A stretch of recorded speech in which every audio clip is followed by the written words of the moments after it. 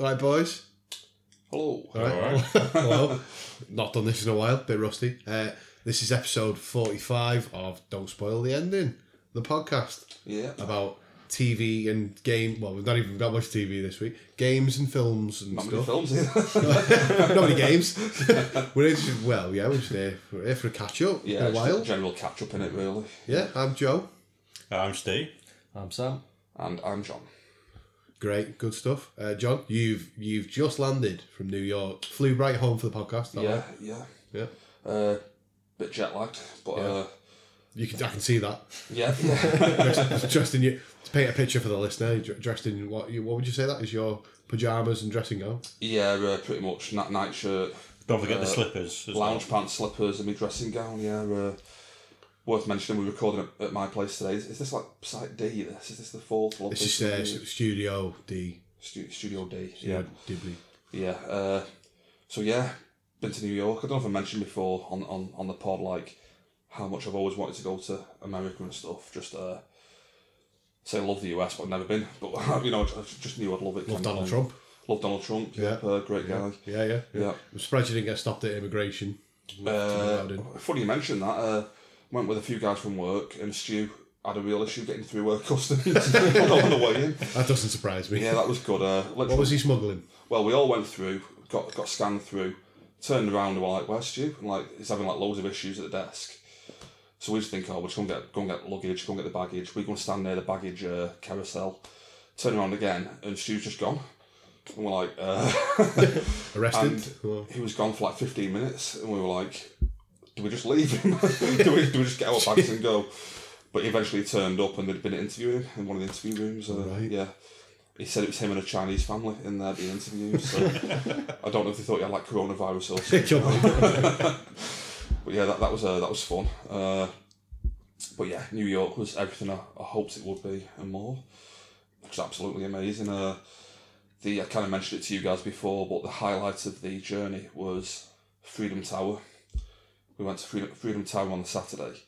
I don't want to give too much away because you're going next year, Steve, aren't you? Yeah, next February. Well, almost a year today, I think. Do you think you'll be doing the premium experience that they do there? It's like £50 or something, but it was amazing. You go to the top of the Freedom Tower, and on the way up, you're in an elevator, and it's showing you how New York is built around you with like it's all like projected cool. on the inside of the elevator. So you feel like you're looking out of the elevator into the old New York, and as it goes up, it goes back to like the 1700s, and it progresses through showing you how New York's been built up around you, kind of thing. Like a hologram. Like a hologram kind of thing, yeah. And that was just like amazing. And you get to the top of the Freedom Tower in like 45 seconds, and it's that fast going up. My ears were popping on the way up. Like it's a crazy experience. A lift. Oh yeah. The lift was so fast. Honestly, it takes like 45 seconds to get to the top of the tallest building in New York. Like it was insane. But yeah, that was incredible. And then when you get up there, there's a little bit of a show going on, and you're thinking, you get ushered into a room where like the far wall, it's built like the skyline, so all the buildings are built into the wall, and they project a thing onto the wall, a little show about the building of the Freedom Tower, and you're just thinking like, it's all fine and dandy kind of thing. I'm not really bothered about the building of it, but the whole point is for the reveal. This wall of buildings kind of like just peels away, and lets the skyline of New York is like fucking hell. That's right in front of you. It's impressive. But yeah, just being up there at the top of Freedom Tower was you've got all the time you want up there just to walk around and look around every direction kind of thing. Yeah. How tall is it? I don't know. It's 100 or something floors, but I don't know. But I think it's the tallest building in Freedom Tower. Yeah, I'm sure that's why they built it, kind of thing, to make it the tallest. But yeah, it was incredible. Yeah. So, did you go to the 9/11 Museum Memorial thing? We did, yeah. Where the two twin towers, where the twin towers stood, they built these like kind of just epic waterfalls into the ground where they stood. And it's just a huge giant square where the foundations were, and water falls in from the side, and then at the bottom they've just got this gigantic like well in the middle. It's just like it's impressive how epic it is, kind of thing, the scale of it, and sounds daft. It's amazing because it's a memorial, but like Yeah, piece of work. It's a spectacular. Yeah, it's just like incredible. Like, and they have all the names of the victims. Like, what do you call it when you chisel? When have them all chiseled into the foundations around where the waterfall is. And they do a thing where, like, on the birthday for any of those victims, they place a rose next to the name. So we were walking around and just seeing, like, a rose randomly just dotted here and there, kind of thing, for the victim's birthday. Yeah, there's a lot of thought that's been put into it. Just really, like, humbling kind of thing. Like, it's an amazing piece of, like, work, just all that. Like, Did they still have the phone booths? Phone booths. So you can listen to sort of, like, the last calls. Oh, I didn't. They might have done some, but I didn't actually see them. I think they've still got I went sort of 7 years ago, I think, and they had a phone booth set up where you can listen to something like the last recordings of the phone calls that people were making from the plane. I didn't hear those. I think that's too much for me. That some of it is absolutely harrowing. Of like some of the calls that they were making. I didn't listen to any of them when I went, but some of them are sort of like obviously available online and stuff like that. But actually being at the site and stuff like that, listen to them in a phone booth and stuff like that is just that's harrowing. That's an extra level of immersion. Well, I mean, I can't really listen to watching documentaries about it and hearing the in the documentary gets to me, but actually being there. Yeah. I don't think if I don't get me wrong, I'm sure it's the family's decision and all that, and it's like it's all for the right reasons. I wouldn't want my last sort of phone call being put out there, publicly broadcast, like that, because you don't want your memory to be just boiled down to that. Boiled down to a telephone booth recording. Do you know what I mean? Yeah. I'm trying to be sensitive about it because I imagine. No, I know what you mean. But I don't think I'd choose that myself. Like some of the names that were chiselled into the memorial. We saw one where it was like a female's name. Like say like. Mention a female's name, I can't think of one. Jane. Yeah, it'd say Jane like, Doe. Like there'd be a name like Jane Doe and her unborn child, and it's just like, Christ, like, stuff like that. Yeah, I'd love to go. Like it sounds haunting. Probably isn't the right word, but it's. Do you know what I mean? It's touching. Yeah. Definitely, yeah. Like it's a very humbling kind of thing. Humbling, like a very emotional place in the world. Yeah, definitely. You do feel the emotion kind of look. I can only imagine. That's the kind of thing I was trying to get at before. When you're looking at this, like, did you see them in the massive fountain things? Do you know what I mean? When like they've got the square hole in the middle. It's almost an eerie sense around the place because obviously you had those such big buildings stood there, and it's because it's weird because obviously all of it was such a built up area, and you've just got this missing piece of New York area where obviously these two huge structures used to be, and then you've got these two cavernous empty areas where you got the waterfalls now. But I think it's eerie is how I'd probably describe it. I think I would assume it's a similar feeling you get if you ever visited Auschwitz, which I've never been. I'd like to go there and pay me respects and stuff, but I imagine you get the same feeling being there, or just grim. Like, can't believe this thing happened there. Hiroshima as well, like the memorials for that. A couple of years ago I went to Budapest, and there's a museum there called Terror House, and it's dedicated to first the Nazi occupation of Budapest and Hungary, and then also the Soviet. And in the part of the museum downstairs they have a room, and it's just the names of everyone who disappeared during that time, and it's the same sort of thing. They're all lined up, and then the next room is all the conspirators' names, and the naming and shaming. But that's bizarre to walk through. I remember you telling me about that. Yeah, that sounds. There's a thing though with the Twin Towers thing. It's the size of it that kind of makes it feel humbling. Yeah. I can't really put into words what I mean, but just the epicness of it, like kind of thing, and this massive hole. I don't know. It just something about it just brings it home to you, like. Yeah. What a massive kind of deal it was, you know what I mean? It's one of them events, isn't it? Like, we won't turn this into the 9/11 podcast, but it's one of them moments, I think, that everybody remembers where they were and what they were doing and stuff. Yeah, definitely. So, yeah. Did you do anything fun in New York? 9/11? Yeah, we went to Giuliana's Pizza.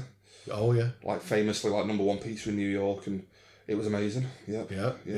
Loved that. What was your the fussiest person I know when it comes to pizza. Yeah. How did it? Not denying it, just straight yeah. I've seen you eat like I've seen a really well made Italian pizza before. You look at it, turn your nose up. Yeah. What was it? What were you like in New York? It's funny you mention that because I know you're a big fan of the old market. Well, you can say you're a big fan of the pizza. That's true. I remember you used to rave about the pizza from the market in town. Yeah, the Italian Polish place. And we had the pizza, the Italian Poland, yeah. Italian-ish? Italian Polish. Yeah, Polian. Yeah, but I love the pizza from Giuliano's, I thought it was class. But Antu went with said he preferred San Lorenzo in town. Okay. And Mike G said, I think he said he preferred the market pizza. So I think you're probably in that boat, wouldn't you? That market pizza is very good. But I think for me, Giuliano's was amazing. That market pizza's moved now. Got their own shop. Got their own They shop, have, yeah. I've been several times. Yeah. Making this very localised now. But I lean towards the more Polish rather than Italian. No, I just get Polish food. Polish food. Yeah. Well, what did you get on your pizza? How big was it? It was prosciutto and arugula. Oh, la-dee-da. Yeah, basically ham and rocket salad. How big was it? Was it a big one? We got two. We got a margarita and that prosciutto one, and just shared them between us. But yeah, it was class. But I actually think that to top that pizza, on the last night on the Sunday, the most New York thing we did in Times Square was we got cheesecake from a bakery around the corner. I can't remember the name of the bakery now, but it's famous for having like Democrat politicians going in there. They've got pictures up on the wall of them all, like Clinton and stuff, getting their baked goods from there. I got a chocolate cheesecake from there. Went around the corner to a place called Ray's Pizza, right on Times Square. Got a slice of like just some kind of meat pizza from there, and that was incredible. Like just they got mugged, and you were like, "This is New York."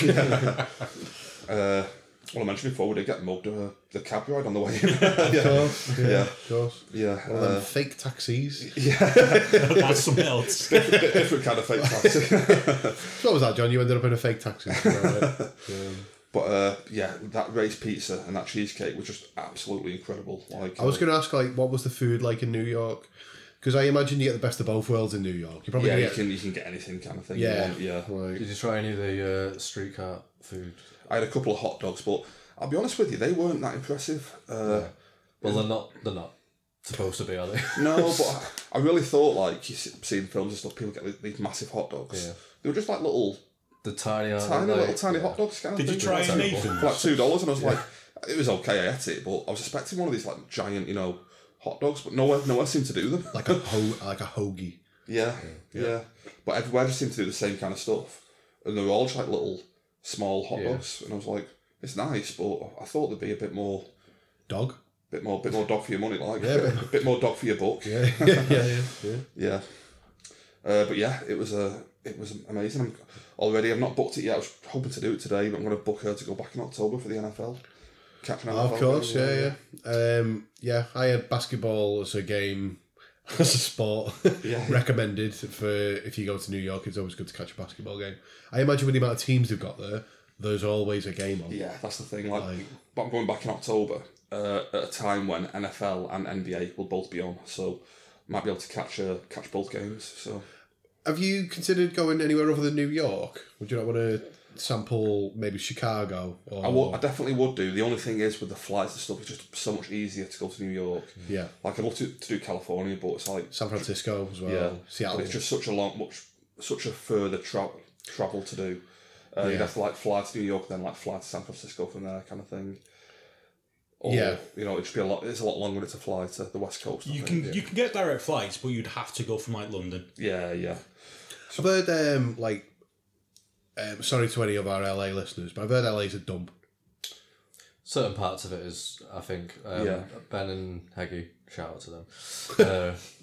They've said, like, obviously you see LA in sort of like films and TV shows. City of Angels. Like, you sort of like how you have this like grandiose sort of like vision of it, and then when you actually get there, it's sort of like it's totally not what you see on the TV and everything like that. Yeah.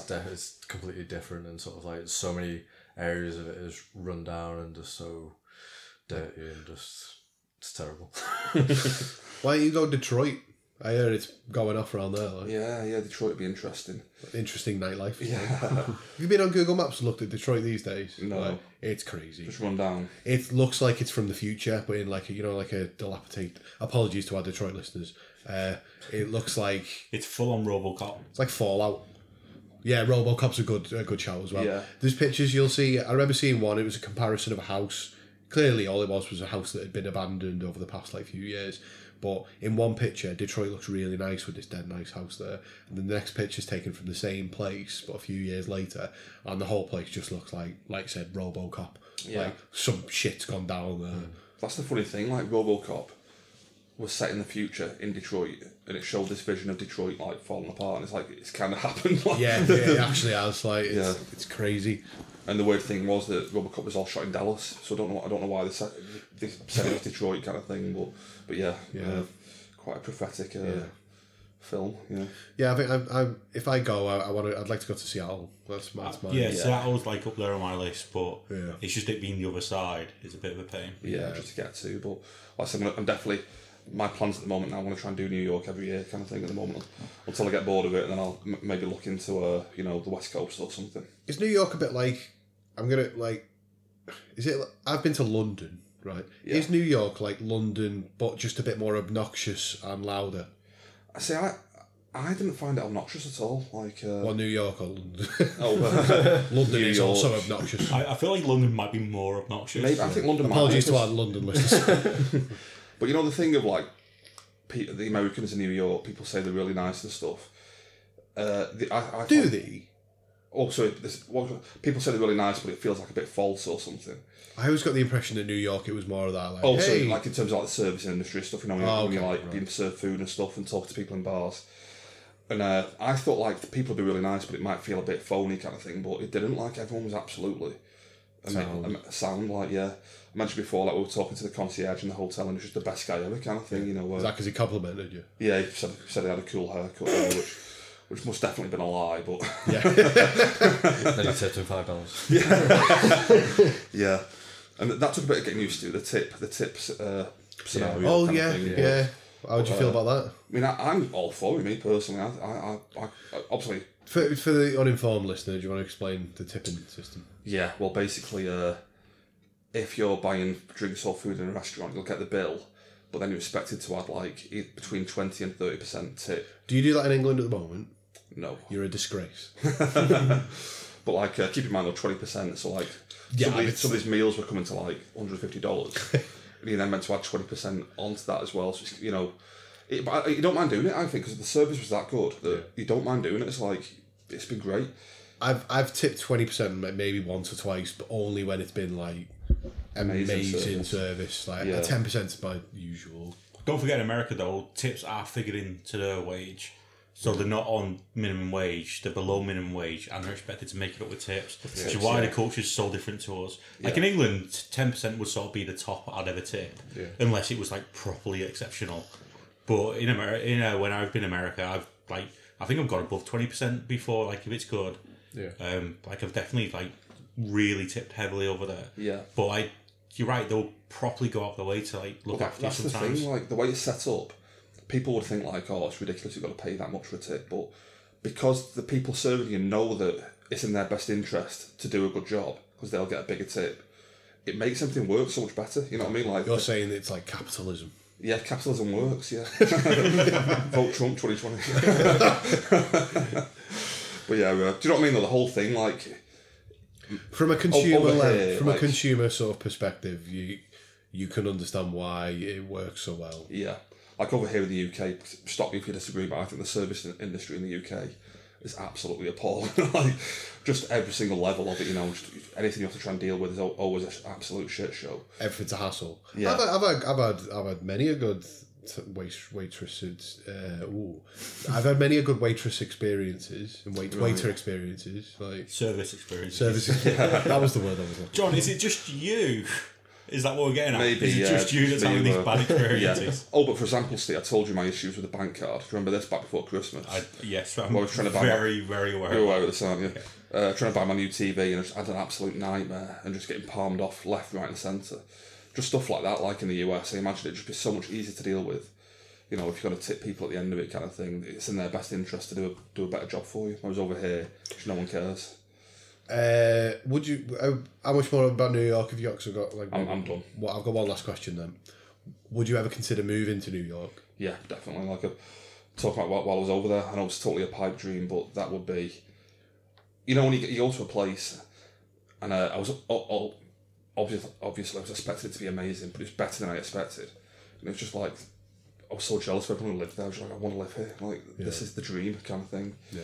If you could live in Queens and travel to Times Square every day for work, like the hustle and bustle of a place doesn't bother me. You know, like some people don't like that, do they? I'm not into that myself. But I love it. I love the livelier places like that kind of thing. So the sea that never sleeps. Yeah, I would love that. Would be the dream. That The guarantee that you're going to get mugged one day.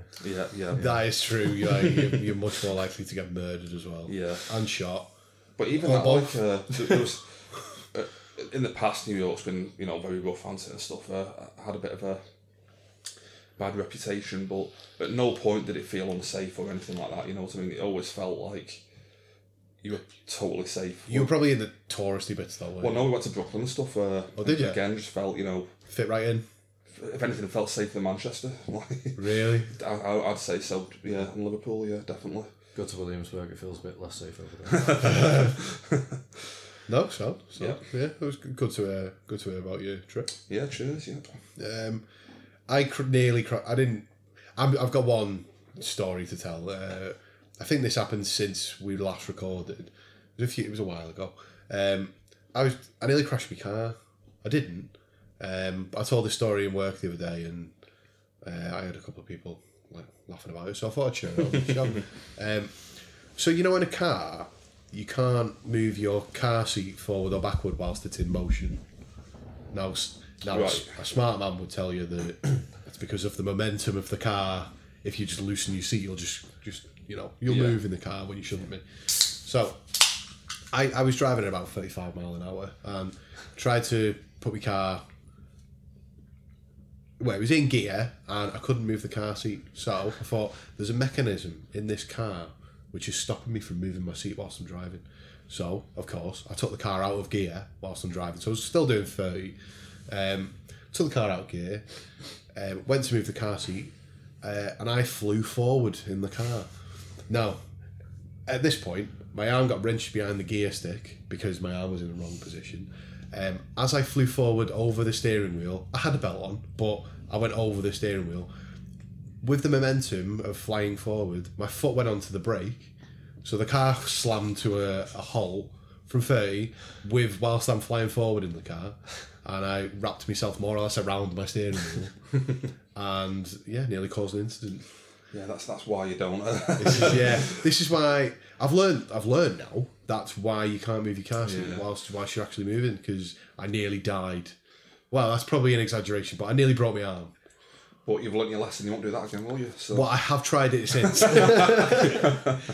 I'm sure I've heard a similar story. Yeah, from you before. I've tried. I actually tried it the other day when I was going a lot slower, but because we were talking about like what do you do in a car? I don't recommend anyone try this, but for the drivers in the room, Sam, when you're driving, you use your left foot for the clutch. Yeah, it's like, well, you ever tried swapping legs?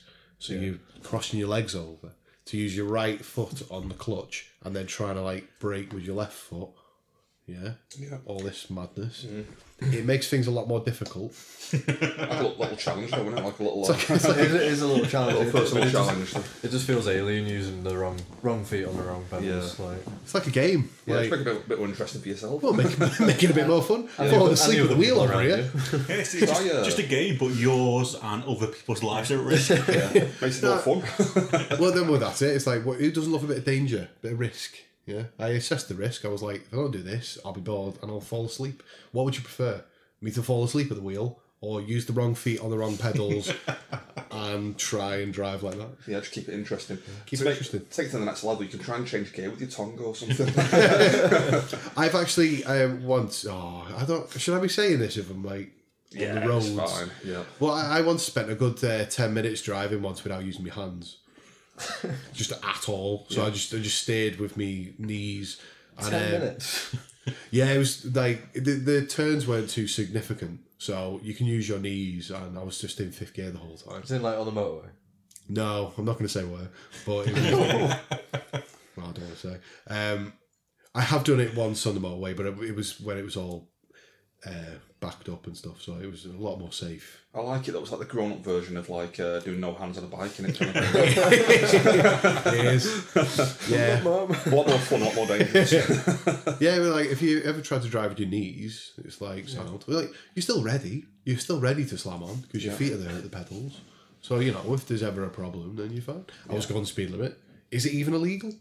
Yes. only if you get caught. It's like a really shit version of the Tesla's auto drive, isn't it? Well, that's it. Like it made me feel like I had a much more expensive car because I was safely automatically driving my car with my knees.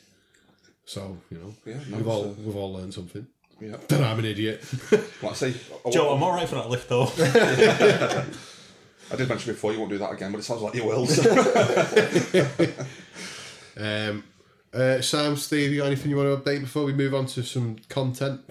Well, I did go on holiday, but it wasn't to New York, so Where was I feel like it's gonna down. I went to Amsterdam, but it rained a lot. Oh, right. So I sat around the fire and drank a lot of beer. Affelgen Blonde. I'm probably saying that wrong. It's a Dutch word. How many drugs did you do in Amsterdam? 0. How many prostitutes? 0. Did you really go to Amsterdam? Well, as a man of culture, I went to a lot of museums and art galleries. A culture vulture, like me. Yeah. No, I went to a couple of museums. I went to the Rijksmuseum, Museum, which is the big main one. That's really nice. What have they got in there? They've got a few big boys in there. Is it anything like top tier lads? They sit in the street. Is it anything like the British Museum, which is just full of other culture stuff that we've never given back? Well, yeah, because the Dutch were also really into being a colonialist power. They were fully on board of that. But no, the Rijksmuseum is pretty cool. It's got some Vermeer there. The Milkmaid's a famous painting by Vermeer. They've got As a man of culture, yeah. They've got quite a lot of Rembrandts. The Night Watch, that's quite impressive because it's really big. So you just walk around the doorway and it's just this massive painting on the wall. It's pretty cool. Sounds good. Yeah. So what's next? Should we just move on there? Sam, where have you been? Well, actually, that's worth addressing. That Inman has not done a podcast since April last year, I think. All right, Sam, where the hell have you been? For the last 9 months. Before that, I think I hadn't done a podcast since. Yeah, for like another year Like before a year that. before like. Yeah. This is actually mine and Sam's first time on a podcast together. Oh, really? Oh, interesting. Yeah. Well, I suppose you finished your Football Manager game. Is that why you've came out? that's where I've been.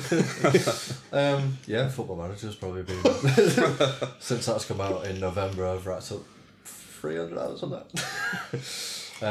Just the new one. Yeah, just the new. Before you go into any further explaining, can you just tell John who's on your Liverpool team? Because I want. Richarlison. No. Dominic Calvert-Lewin. No, not signing any Everton players. Oh, right. No, they probably just won't sign enough. anyway.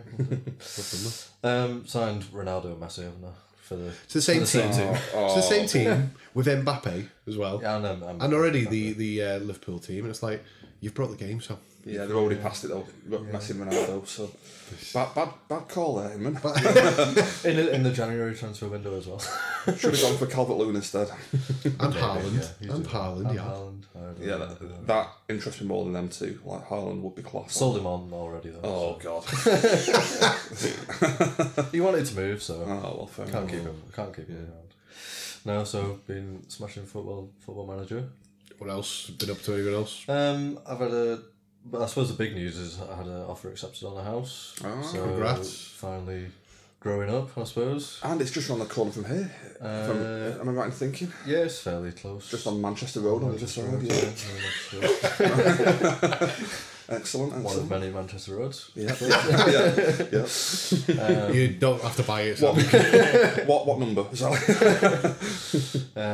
Yeah, so looking forward to that going through, and yeah, so the first house, getting on the property ladder. Excellent, congratulations. Yeah. It's doing all the DIY and all that. Yeah, it's great fun being on the property ladder. I suppose you lose less money than when you're renting.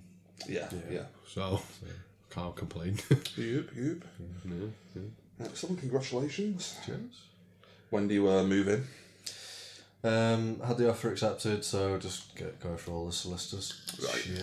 Get all that done It's first. all it's as stressful as everyone says it is. So Yeah, it's great. it's a nightmare at the moment, but yeah, it'll be fun when it all goes through and when I'm in. But be able to do podcast at I was going to say Studio E. Studio E. Yeah. That's what it'll be. Yeah. Can get a few poker nights on the go. Yep. Trash the place. Yeah. So, do you want to move on to? Just one last thing before we move on. We never did get that T-shirt made. Are you saying just one last thing? Just one last thing. What about the coronavirus that's currently a pandemic that's currently terrorising the world? Not quite a pandemic yet, is it? Yeah, not that. I don't think it will be.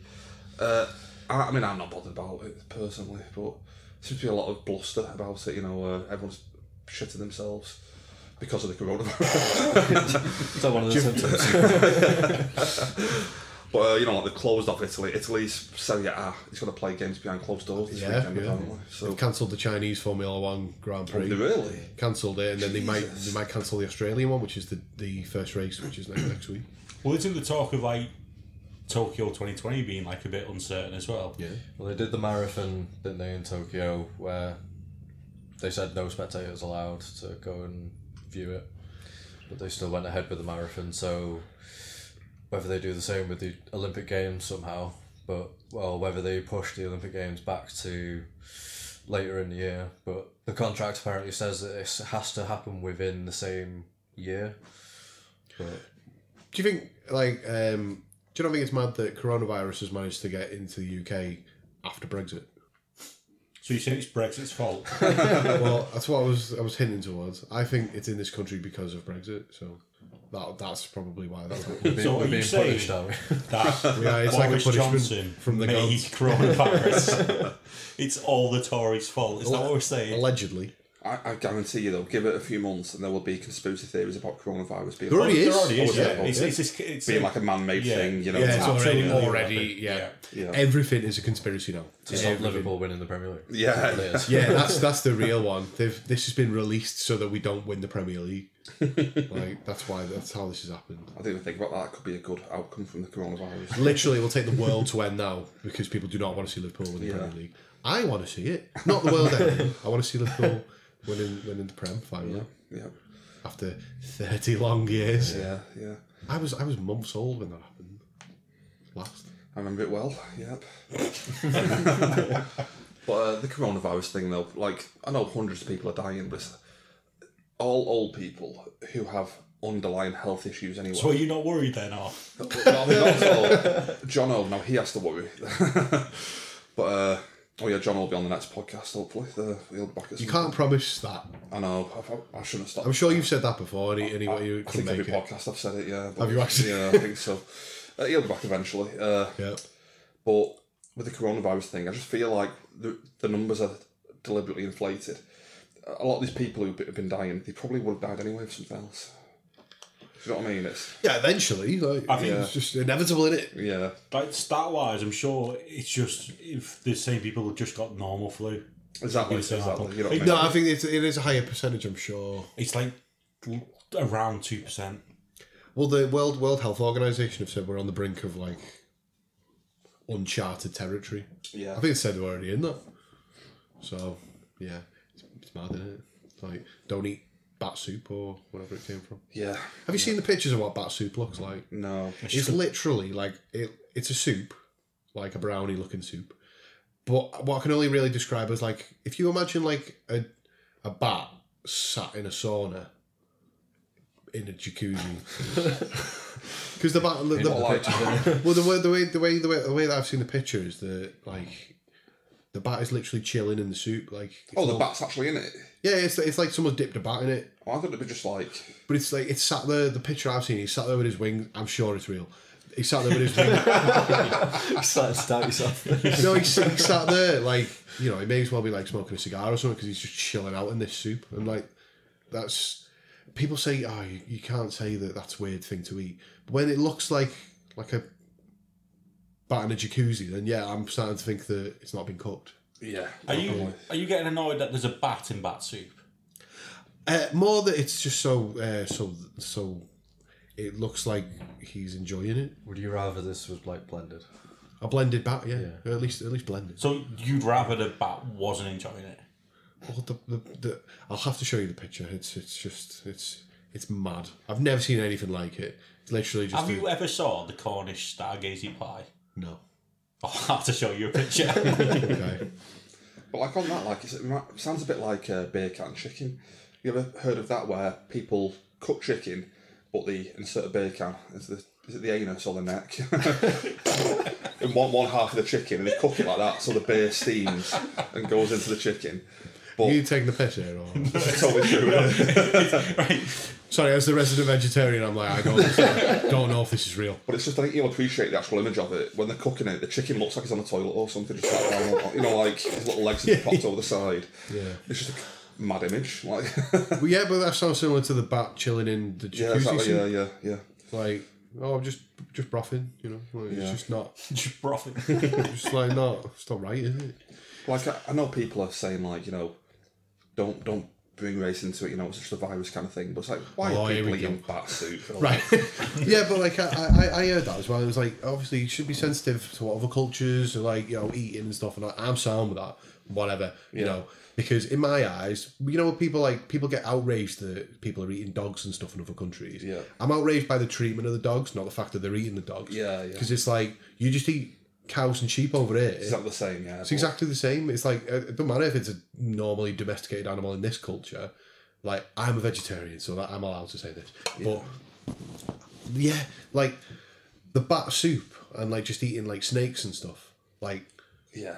Like I say, there's this kind of, like, race issue to it, saying, like, don't be slandering another race because they eat something different than you. But it's like, if they've got to eat stuff that's going to cause a worldwide pandemic, it's like, just have some chicken. Yeah. Just don't have bat soup. Just eat something else. Have a bit of chicken, yeah. The food market it's reportedly come from is shaky legally anyway. And I don't even think... The Wuhan food market. Like. Yeah.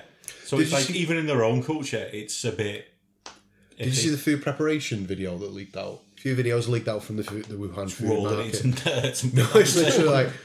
I can't remember what the animal was, but they were literally like grabbing it, skinning it and just chucking it on the floor, and it's like next to buckets of dead animals, and they're all just it looks really unhealthy. Not unhealtly, like dangerous. Yeah. Not just like a chicken nugget. The handling of it, like, Yeah. But I just think, like, again, not just a case of, the fact it's bat soup, like blowfish Oh yeah, potentially kill you. It's like, do you want some blowfish? I'd rather have something that won't potentially kill me. That scarred me from The Simpsons, if you remember that episode. Yeah. It's just, That is one of the best episodes of The Simpsons. it's like, yeah. What do they call it? What's the fish called? Fugu. That's right. Yeah, like from then on, I was like, right, just stay clear of all this mad stuff. Like in Japan, I think it's not worth the risk, is it? You know what I mean? Like, no, but it's like in Japan, like Old Boy, don't someone eat like a live octopus? Yeah, well, actually, I saw a thing the other week about this. A young girl, have you seen the thing that trended online? A young girl was trying to eat a live octopus, and it like massively damaged her face because it was like fighting for its life, like and it cut all her face open and stuff, and like pulled. There's a picture of it stuck to her face, like pulling all the skin off, and like don't eat live octopuses. No, stop eating live octopus. Yeah, stop like, yeah. For me, like I said, it's just. Any culture can do what they want, but I'm in no position to tell other cultures how to live, am I? So I'll just. No, that's fine. I think we've done the damage already. I was trying so hard to try and bring some level back to it, but I was like, no. So we're pissed off the Asian culture. We'll move on to somebody else next week. I'd already slagged off like 3 cities in America and London. So yeah. We'll move on to... So we're allowed to be mean about London, though. We're British. Yeah. London's a okay, shithole. Yeah, we're allowed to say that, aren't we? Right, I want to talk about some films and some games and that. Yep. I've got no TV this week, but we'll start with films, games. What do you fancy? I'll just really quick. I've got nothing much to say about it. I watched a film called The Turning at the cinema a few weeks ago. Did you like it?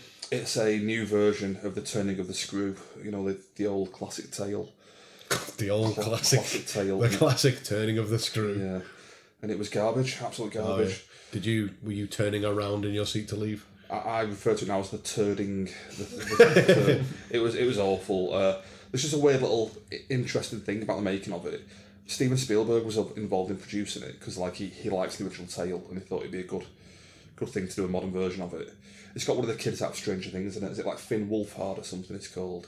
It's a shit name. It's an awful name, but he's like one of the main kids in it, and it's about a childminder who's looking after two kids.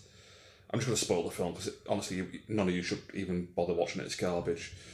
But it's all about basically that she thinks she's being like tormented by a ghost in the house, but actually she's just going insane, kind of thing. Right. And like the end of the film is such a bad reveal of trying to. It's an awfully made film. It was horrendous. But Spielberg was involved in producing it, and it's gone through so many things to be made. They started filming with a different director a few years ago, and Spielberg was unhappy with how it was going, so he cancelled the filming, completely changed the script to get it back more to the original tale, and this is what it's ended up as. You know, you're just thinking, I don't understand how they can make something this bad when like it's gone through so many alterations and stuff. But yeah, they're turning 1 star, absolute garbage. Yeah. Great. Yeah. Talking of like things going through numerous sort of levels and like wondering how the hell did it get to this level without someone changing something. The Sonic movie came out recently. Now I haven't seen it, but I've heard people said it's it's fine. It's not like a bad film. It's like the best video game film ever. People are saying that it might be the highest grossing. It's the most money as well. It took the most money opening weekend in America, not worldwide. That's still Detective Pikachu. The reason, right. The reason I bring that one up is because that got all the way to the trailer stage with the Nightmare version of Sonic, where it just looked like a humanoid hedgehog Cartoon, Sonic. yeah. Like it didn't work, and then they remade it, and everyone was like, "Oh, do you know what? Fair play." Like I know. I saw a lot of people online saying, "I'm going to go see the film just simply to support the video people who done the effects and stuff to just show a bit of support that they listen to the fans." And we're like, "Yeah, okay, we'll delay the film, possibly spend millions of dollars, and fix it." And so people were supporting that. Although I do think I read just before the film was released, they'd laid off the whole studio. Right. So I was like, oh, okay. But I might be wrong. But yeah, talking of films I've watched recently, I've watched The Joker now. Finally. Oh, yeah. Oh, just Joker. Sorry, yeah, just Joker. Yeah. Joker's amazing. Me and We've Steve covered it, spoke about it on the last yeah. pod, didn't we? We've covered it a lot in the last pod as well recently, so I'm not going to go too much into it. No, it's fine. Go ahead. Yeah, absolutely loved that film. Are we What's going to talk any spoilers? I think we can do, because we've already covered it once anyway. I suppose, yeah. Well, Joker spoilers, Yeah, warning. so skip ahead if you don't want to hear this, but... Yeah, skip ahead. So... How do you feel about the Gary Glitter song being played? I tell you what, I found it interesting because I know Gary Glitter's not getting paid any money for it. He's in jail as well, isn't he? Yeah. And I understand the moral problems with having that song in the film. But if I looked at it simply, if you forget about all the pain he's caused, which is quite the leap you have to make anyway. Yeah. Using that song is almost what I'm trying to say here is that using that song is like appropriate for that character, because it's just like it's a messed up song that nobody's listening to anymore, that you're not allowed to listen to anymore because of what happened. But it made sense to me that song was used about that character. Yeah, yeah. No, I agree. Yeah, it's a controversial song for like a controversial character kind of Yeah, thing. yeah. But it was almost like that's like a meta layer on top of exactly. The whole scene. The whole thing is weird. That scene. That's why it's become so iconic now. Like that's if I recency bias, but I can't name many iconic scenes from like the last 10 years of film, whereas that one's straight to the top of my mind. Yeah. So, but it made perfect sense to me artistically why you would use that song. Yeah. And as long as he's not getting paid, hopefully he dies soon. And then yeah. Listen, if you can't say, "Oh, I hope that paedophile's dead," then who can you wish dead? Not to go off on a different tangent, but I'll chuck this in quickly. have you heard about the Roman Polanski thing recently, where he won an award at a French film, 7 minute, and a lot of the actors walked out because he's a convicted paedophile. He can't go back to the US, and I think it's quite a strong stance, to make. They call it the French Oscars, don't they? That's like, I'm pretty sure. Sorry, for any listeners, my the washing machine in the background's just kicked into high gear, so hopefully it'll stop in a minute. That award show is like the French Oscars, isn't it? Yeah, I think so. That's the way I saw it described. Yeah. So it's like the biggest show in France, and they're giving an award to a. He's been convicted, hasn't he? Well, he can't go back to the US because he'll be arrested straight away. So I don't know whether alleged paedophile. Well, I don't think it's alleged. I think he's been convicted in is it like convicted absence or stuff? However it works when you're not in the country, kind of thing. Yeah. I'm gonna have to look this up before I edit this, aren't I? And Just double check. Are you ready? Allegedly. You know what? If I have to, I'll put them in earlier. I don't even think it's alleged. It's more just the terminology of, because he definitely can't go back to the US. But I don't know whether he's already been convicted of something or whether he would be convicted if he went back. Do you know what I mean? I don't know how they work it. I'm trying to think, because is his residency France now? I take it. Yeah, Europe definitely. Maybe Poland, I think, maybe. I'm trying to think what European country wouldn't have an extradition treaty with America. Don't know. Because surely if he went, I'm thinking because if he's convicted, they would be able to extradite him. So maybe he's not convicted, so they can't. Maybe Right. I might be speaking utter nonsense there. Yeah, Joe. Nonsense. Joe, you definitely need to check this. Everything I've just said, I'll take that back. You check it first. I'll check it. If I have to censor this up, I will. Yeah. Remember when you went on that rant? Oh, we want it. I'm not gonna.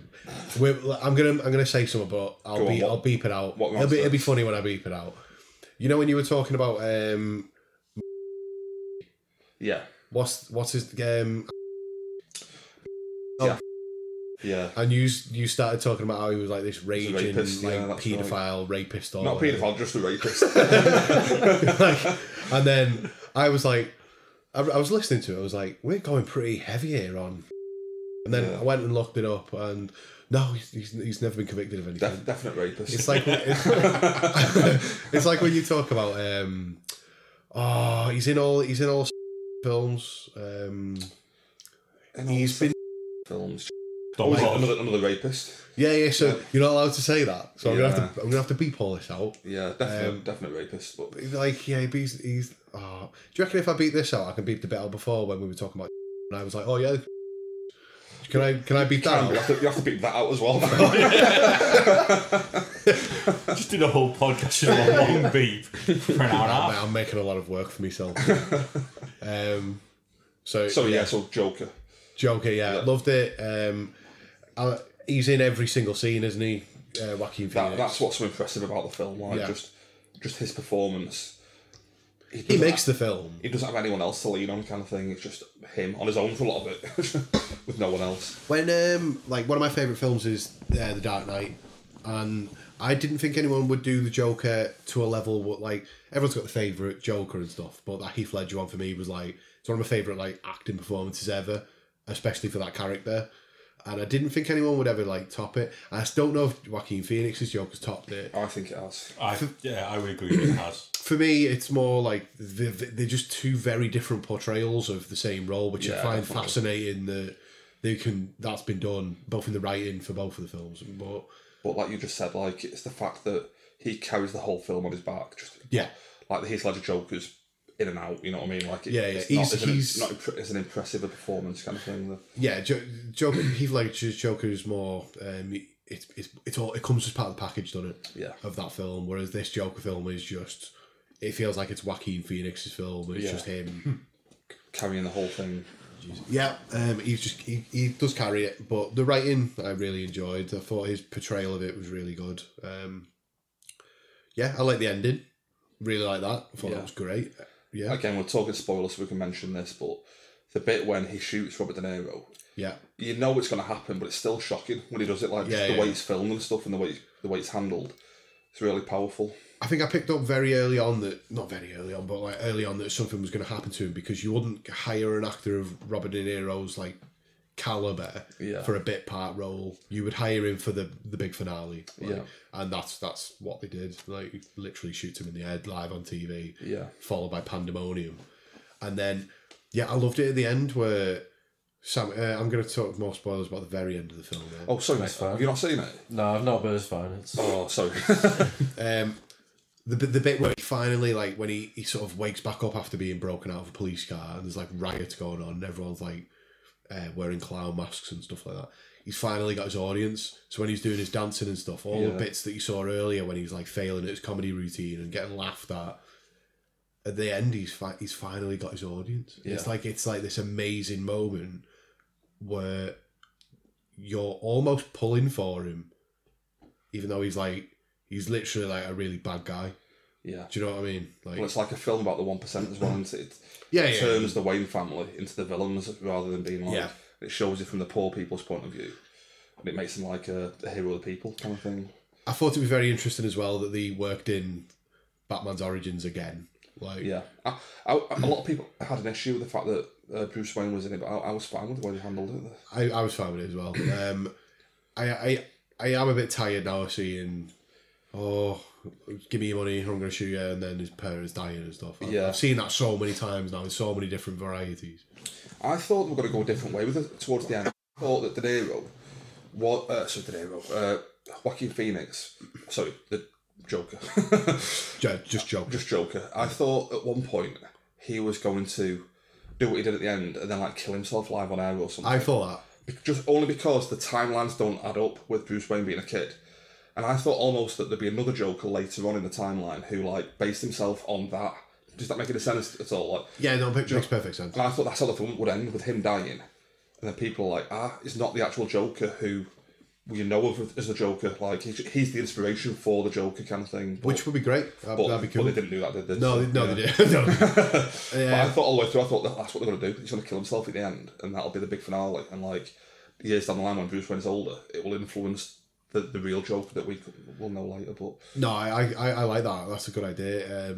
I thought he was going to kill himself on stage. Then it was going to have this moment of like, don't. It's got like a mental illness theme, obviously, through the film. I was thinking they're going to make a very sympathetic end to this, and I suppose they did. But yeah, I thought he was going to shoot himself. And so, just one more thing I don't think we spoke about last time.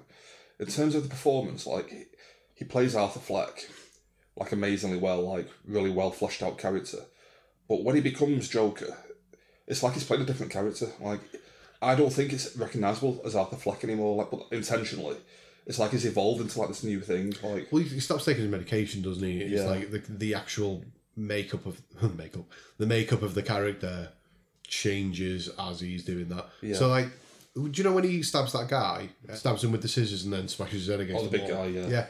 I didn't realize. I thought he was definitely going to murder the little guy. The little fella, yeah. I thought he's dead. There's no way he's getting out of it. Yeah. But then he let him go. And he says to him, "You're the only one who was ever nice to me," and just lets him out, like, yeah. Yeah. It's just like... That's so much more interesting than watching a bit of another gory thing where he murders the little fella. Yeah.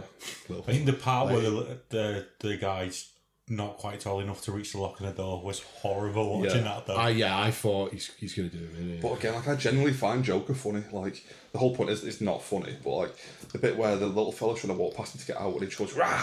It's like, I'm only joking, and the guy's shitting himself. Yeah. Little bits like that, and like when the guy can't reach the lock, and he's like, Arthur, I can't get out. It's like, oh, don't worry, I'll let you out. Yeah, it's just really interesting. Like, really, really interesting. And the bit at the end, like, I found it hilarious when, like, I don't know if you're meant to find it funny, but he's defending his comedy, like, on the show, and they're saying comedy's subjective. I find it funny and I'm tired of pretending that I don't. just stuff like that. Like that. Yeah, there's that joke as well about they're not laughing now as well. Like, it's just dead appropriate for the whole thing. But going back to the performance thing, like when he becomes Joker at the end, it's unrecognisable from the Arthur Fleck character. But even his voice, he goes like really camp, but it fits the part perfectly. Do you know what I mean by that? He's playing Joker. It's like a camp character, but it just fits perfectly, kind of thing. You know, when he's saying like, "Oh, I killed those two people in the subway. They were awful." Stuff like that. It's like, you're awful, movie. For me, it's a 5-star film. It's gone straight into my.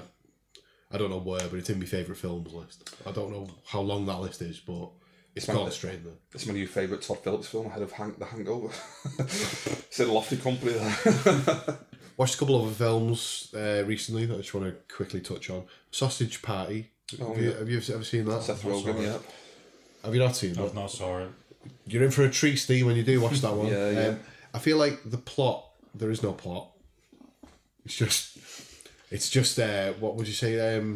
Like Toy Story, but with food in a supermarket. Yeah, but like all the humour's dead crude. A lot more food, yeah. A lot of racist jokes. I liked it, but yeah, it's not. I enjoyed it. I've not watched it for a couple of years now, but I liked it. I found it funny.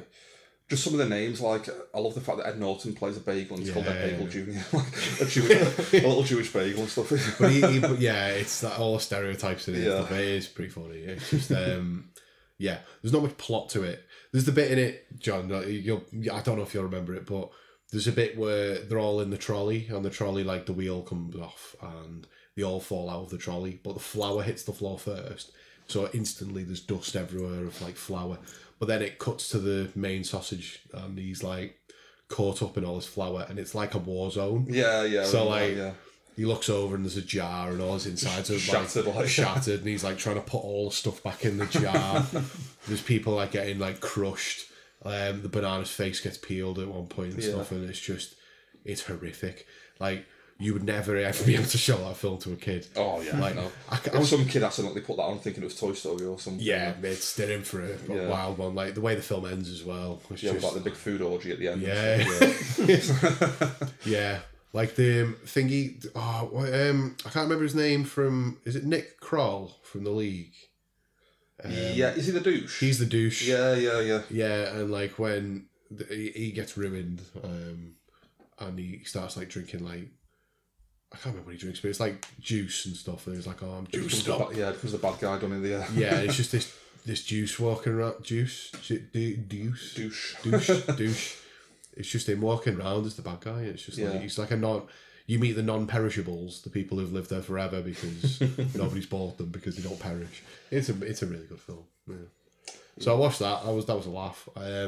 Watched This Is the End as well. I've seen that again. That's. I think you know what you're getting with a Seth Rogen film. Like I enjoy Seth Rogen's work, so thought it was okay.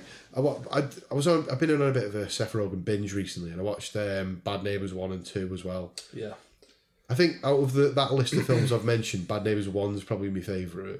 I just think it's just funny. I remember really liking Bad Neighbours 1. I remember the big joke in it was with the car airbag. Do you remember that? But like, someone, what's the word when you, like, covertly put something somewhere? I can't think of the word. Reverse steal. Well, like, plant, that's the word. Reverse steal. Plant. Yeah.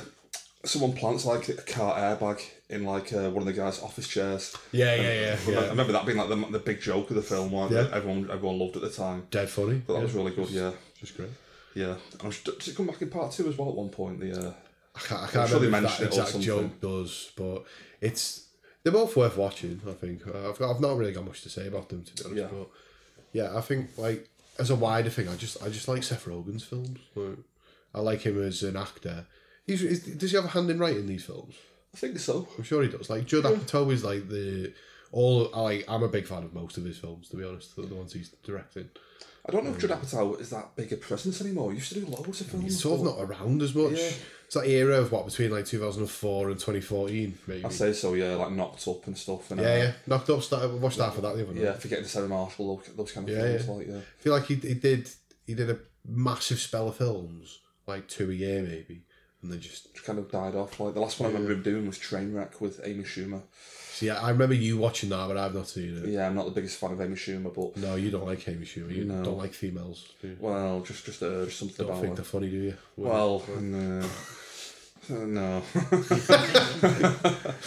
Well, yeah, she's awful. But yeah, that was the last film I watched that Judd Apatow did. Trainwreck. Yeah. I've got the main film I'm looking forward to this year is Dune. Denis Villeneuve. Yes.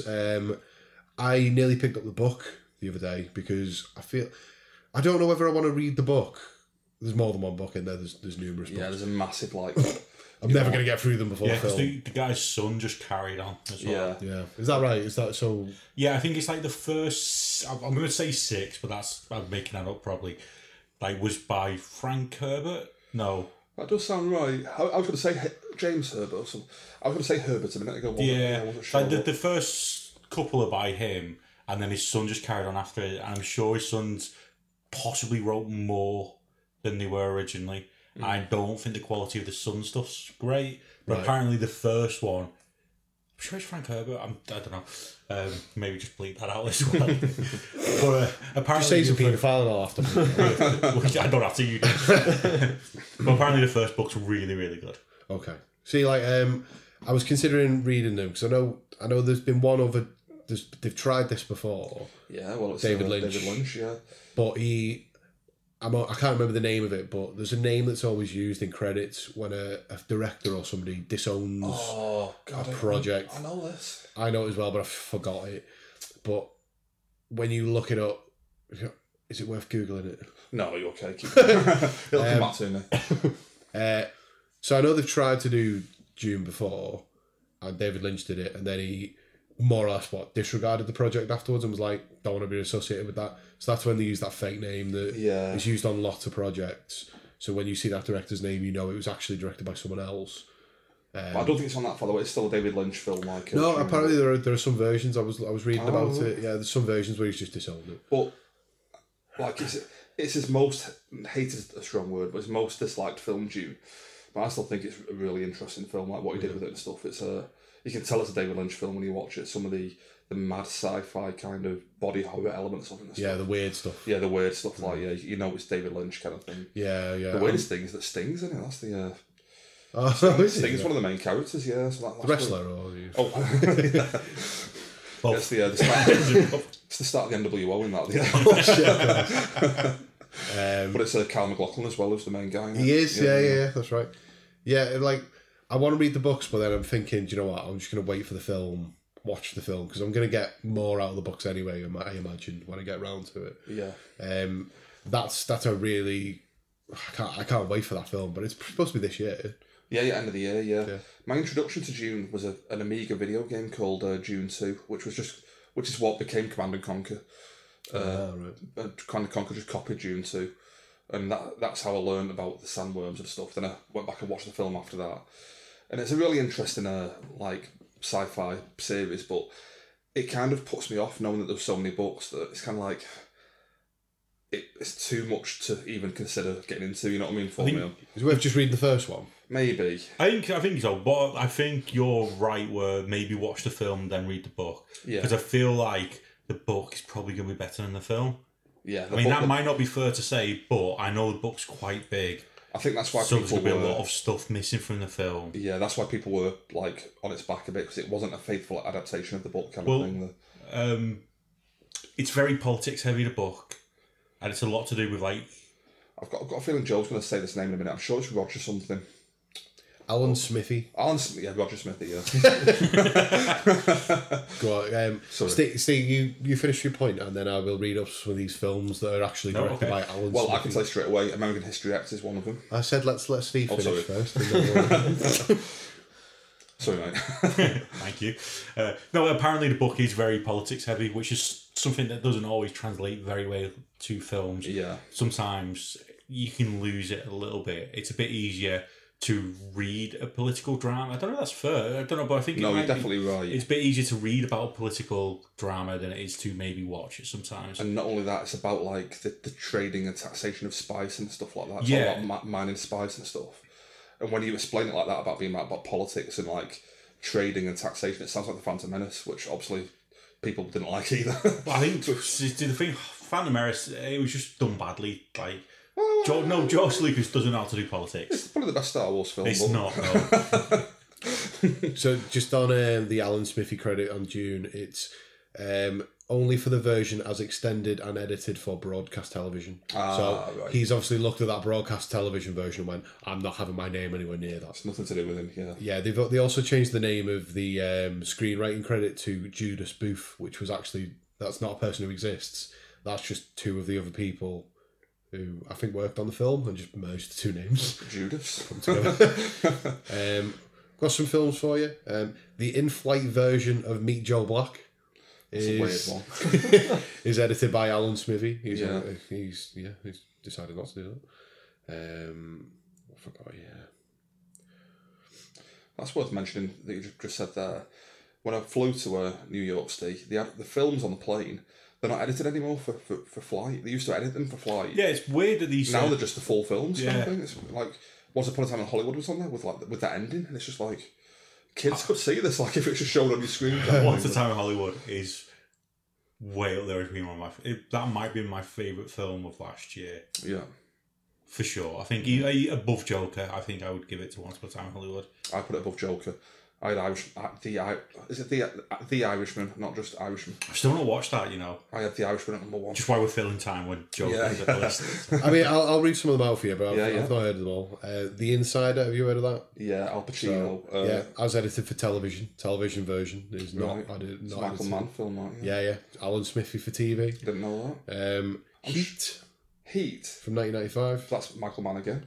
Yeah, he's on that. Apparently, as edited for TV. television again. It must be a lot of TV versions that they just don't want anything to do with. Yeah, because they'll just be like... But I'm sure American History X was the actual theatrical release of it. Tony... what's he called? Tony K. I'm sure washed his hands of it and just said it, call it an Alan Smithy film or something. Yeah, I can't find that on the Wikipedia page. Oh, Sorry, my sources page. Yeah. Scent of a Woman.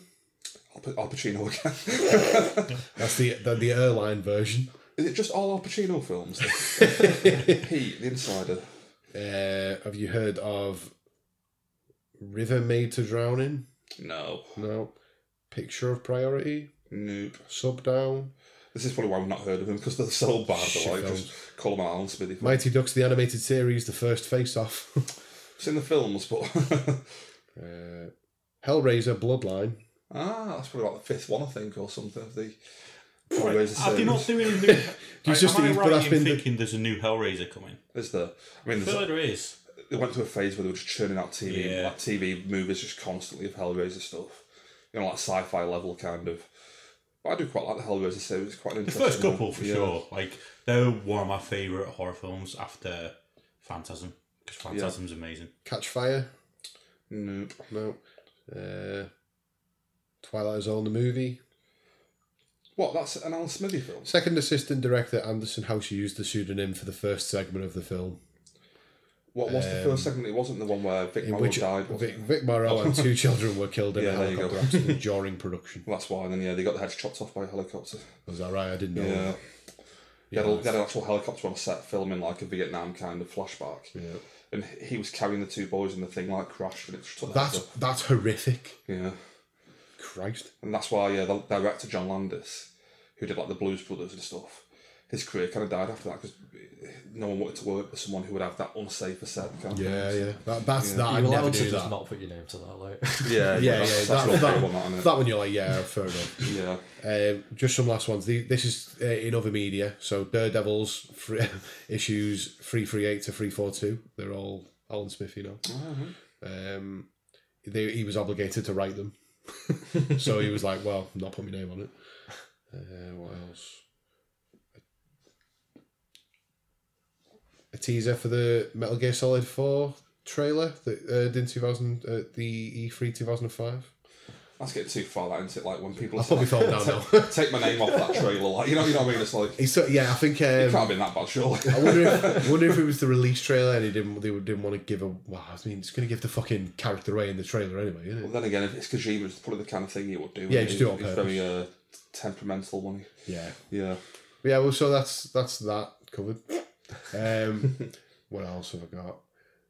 I'm done for films. You got any films you want to talk about? Anyone seen anything? Just going off what you said there with one that you're looking forward to. Not really watched much recently, but I'm looking forward to The French Dispatch. The first trailer came out for that recently. It's a Wes Anderson film, so it will be very, very twee and very pretty, and I like it a lot. That's about all I can say on it, really. When's that due out?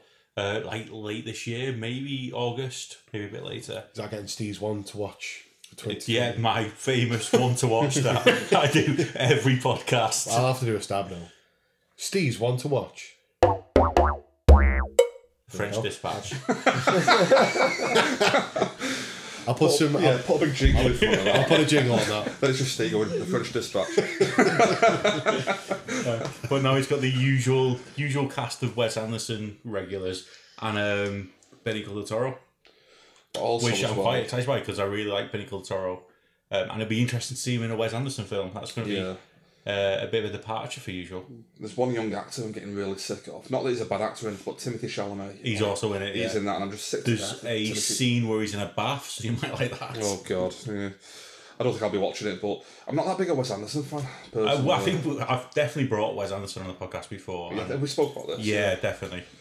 Like I love Rushmore, but it feels to me like he's got away from making actual films and just like personal vanity projects almost. Like everything looks amazing the way he wants it and stuff, but the actual films themselves just don't kind of grab me. You know, It's the same formula every time as well. Like he doesn't go out of his own sort of wheelhouse.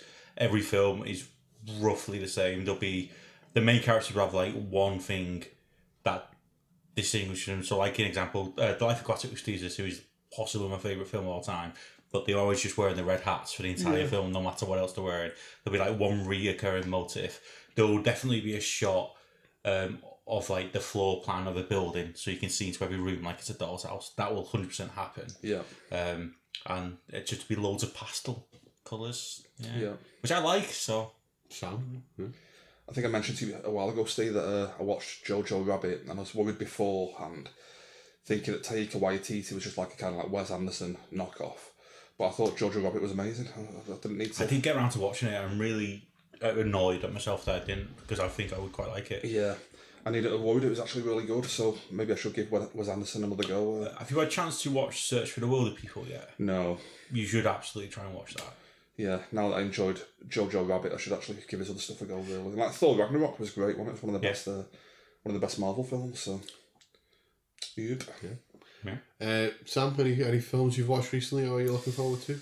I got a couple of TV shows. Been watching The Chef Show, which is like a spin-off of the Chef film. So Jon Favreau and Roy Choi, who Roy Choi had the food truck in real life, who I'm guessing sort of like is what the film is based on. So basically them two sort of like really like relaxed show, sort of like them two in I think it's actually Jon Favreau's like home kitchen, but they often sort of like go around sort of like other people sort of like that helped him on set. So Roy Choi was basically like who trained Jon Favreau for the film and sort of like helped him on set and stuff like that for training and everything like that, how he did all the scenes and everything like that. But it's really like a different kind of chef show. And well, I was going to say, you mentioned it's a spin-off of the film Chef. Yeah. But I guess it's not playing the character from the film Chef. It's just like an actual cooking show No, with Jon yeah. Favreau. yeah, so it's sort of like not a documentary, but just watching them cook, really. Yeah, so it's not like tied into the story of the film or anything like that. No. Kind of thing, right? No. Yeah. Well, it's almost a bit, because I've saw a couple of episodes myself on because it's on Netflix, isn't it? Yes, yeah, Netflix show. But it's almost a bit of a talk show because they get a Yeah. lot of celebrity guests. Yeah, right. There's the now quite famous Gwyneth Paltrow episode where she forgets she was in Spider-Man. Yes. Yeah, so that's- Yeah, so you got like guest appearances from quite a few people that obviously Jon Favreau knows. So it's just a really good, like almost like relaxing watch. It's not sort of like in your face of this is how you create a dish and sort of like this is how you cook a dish and all the ingredients that you put into it. But it's dead, sort of easy watching. Yeah. Sort of you can put it on in the background while you're doing something else or. That's why I like. That's why I like Chef, the film, because it's just Yeah. there's barely any conflict in the film. It's just like a dead nice, easygoing kind of nice film. Yeah, I love the film, and that spin-off is just as easy to watch and sort of like easygoing, and definitely I love watching it. There's 3 sort of like series, if you like, or parts. I can't remember what Netflix calls. I think he calls them volumes. Volumes, yeah. So I think the first 2 are sort of like quite big, and then the third one's only 6 episodes. But Roy Choi is like, he's really good, sort of like interesting character as well. Sort of like how he is on screen, and sort of like his backstory, and sort of like how he develops his food truck and everything like that. So how he is on screen, sort of like his story and how he tells it is just as interesting as what Jon Favreau is, and the guest appearances. So that's definitely worth a watch in my opinion. The other one I've been watching is Community, which is quite an old show. It's finished now, but It's Dan Harmon, isn't it? Dan Harmon, yeah. But I've watched that a couple of times. Probably this might be my even 3rd or 4th time watching it through. I think I've watched it 3 times through. Yeah, I absolutely love this show. It's just one of my favourite shows, probably. I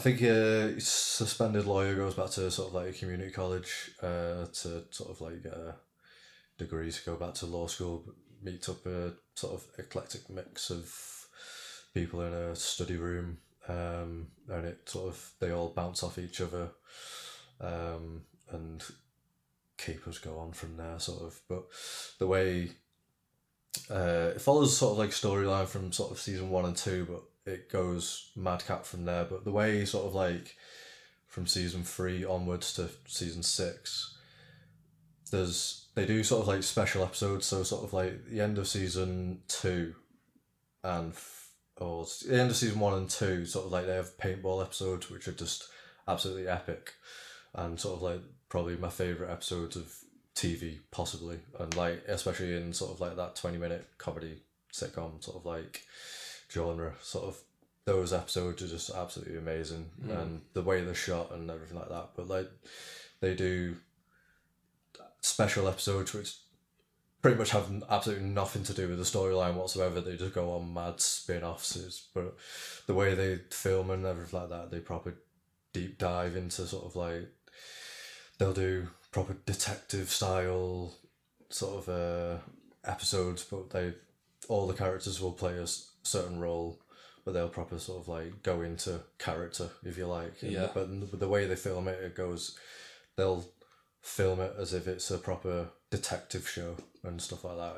It's great how they do it. And I think they call them like bottle episodes, don't they? Yeah, like an episode's just focused on one thing, kind of thing, away from the main show, kind of thing. Like but they almost mention it in the episode, like that it's a bottle episode. One of the characters I read is is a sort of media studies student, and he's very almost fourth wall, but not quite. Yes. But so he's constantly referencing it. But I think it's just Dan Harmon is actually really, really good at like writing, which is surprising because he's a bit of a mess as a person. I believe so. Yeah. Allegedly. No, he is. I've listened to his podcast. He's a mess. I believe like he just falls out with everyone and stuff, you know. But did he get kicked off Community at one point? I think it's season 5 that he didn't do. There's a season that it's not directed by him or wrote by him. There was definitely trouble with some of the writing. I think it's 4 or 5. He come back for 6. Yeah, 4. I think it was 4. Between 4 and 5 or something like that, they definitely had trouble. It was off air for a year or something like that. They had definitely had trouble writing it. Then it came back. I don't think you're right. It wasn't under the same writer. Because Donald Glover wasn't in it for a season either, was he? Yeah. So he was out of it. And Chevy Chase goes as well. Yeah. So it was definitely sort of like a weird season in there and everything like that. So there was definitely I think there was a definite off season, but when they came back and Donald Glover came back, between Chevy Chase and Dan Harmon properly hate each other. Right. There's I think Dan Harmon on his podcast played loads of voicemails that Chevy Chase left him, which were sort of really bad. They were like, do you remember David Hasselhoff where he's on the floor eating a burger drunk video that his daughter did? They're like that level of bad. Right. Yeah. Would you rank it in your favourite sitcoms? It's definitely up there, sort of like, I mean, Big Bang Theory and sort of like How I Met Your Mother are up there, but I mean, Community probably. I don't know. I Big Bang Theory is like, it's early Big Bang Theory was okay, and then it just really went. It tailed off. I'll go with you on that. Yeah. Big Bang Theory is for like heads who like to think that they're being like, oh look, I like geeky comedy. It's like early Big Bang Theory was very much inside jokes, and you got the jokes if you're a bit of a geek, and then it's at some point transitioned to, haha, look at the funny nerds on telly. yeah, all right, yeah, that's probably better. That's a more eloquent way of putting it. Yeah. But it's funny as well, like I forgot then until you mentioned it, that Donald Glover, that's pretty much where it started, once on Community. Yeah. I can't remember hearing of him before Community kind of thing. So yeah, it's basically started the career for Donald Glover kind of thing, yeah. No, I think that's pretty much it. Cool. John, did you have any other? Yeah, it's got a few films I'll just burn through quickly. Watched a film called Queen and Slim, which Slim Shady. Sorry. Slim Shady. Oh, well, no, but The Queen and Slim Shady. Queen and Slim Shady. There's a duo. Yeah, it's about a young black couple who are on a first date, and they get pulled over by a policeman who's like way too kind of rough with them and stuff, and it escalates, and basically it ends up with the couple killing the policeman because like he was about to shoot them. Spoilers.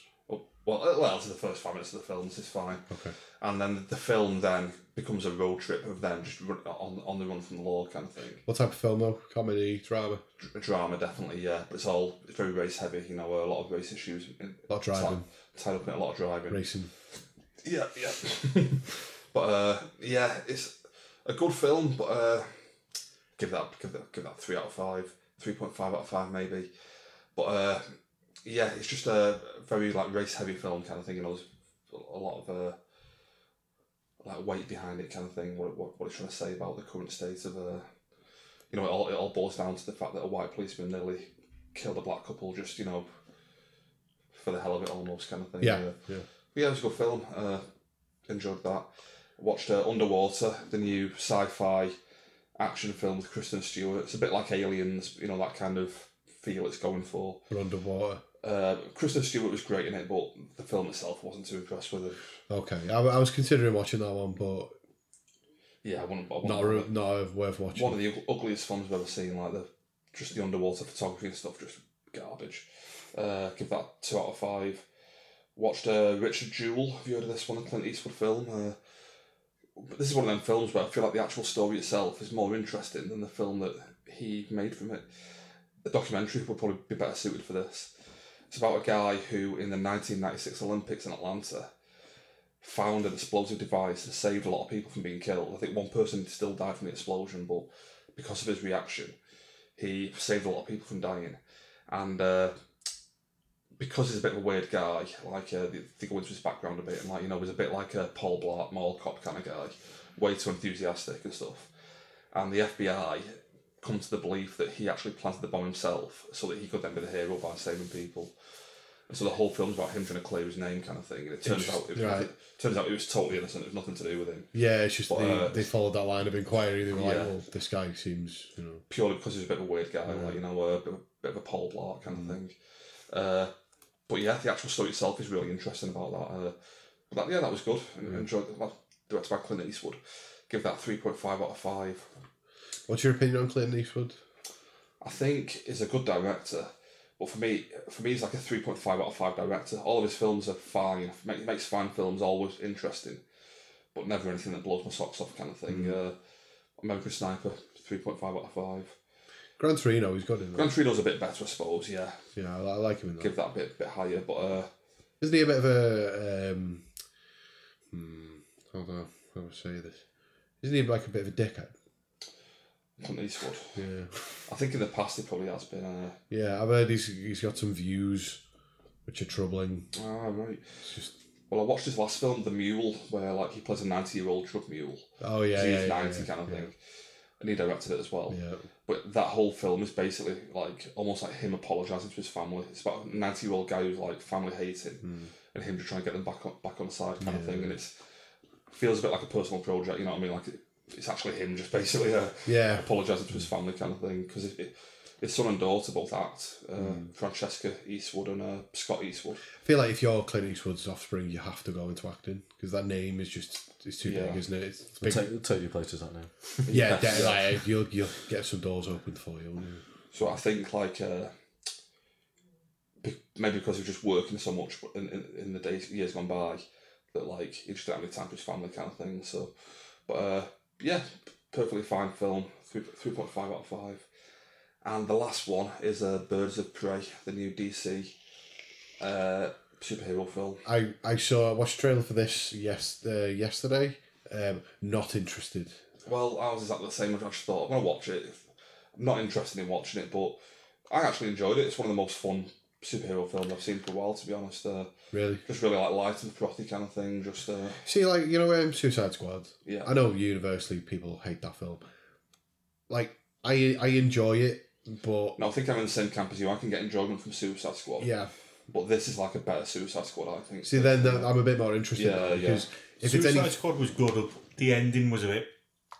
The whole film was a bit shit. No, I think the first half it was fine. I agree with that. I think the first half... The ending just properly trailed off and made no sense. Yeah, I'd agree with that. It's like putting the team together at the start is fun, but then the last half where the team gets sent into whatever Star City or whatever it is, when they get sent in there, that second half is just like a bit of a mess kind of thing. Yeah, I mean, the whole thing's a bit... Yeah, they're just fighting those like black zombie things, or like just weird designs, you know what I mean? Hiring a model to play a role. Like, she might, I think...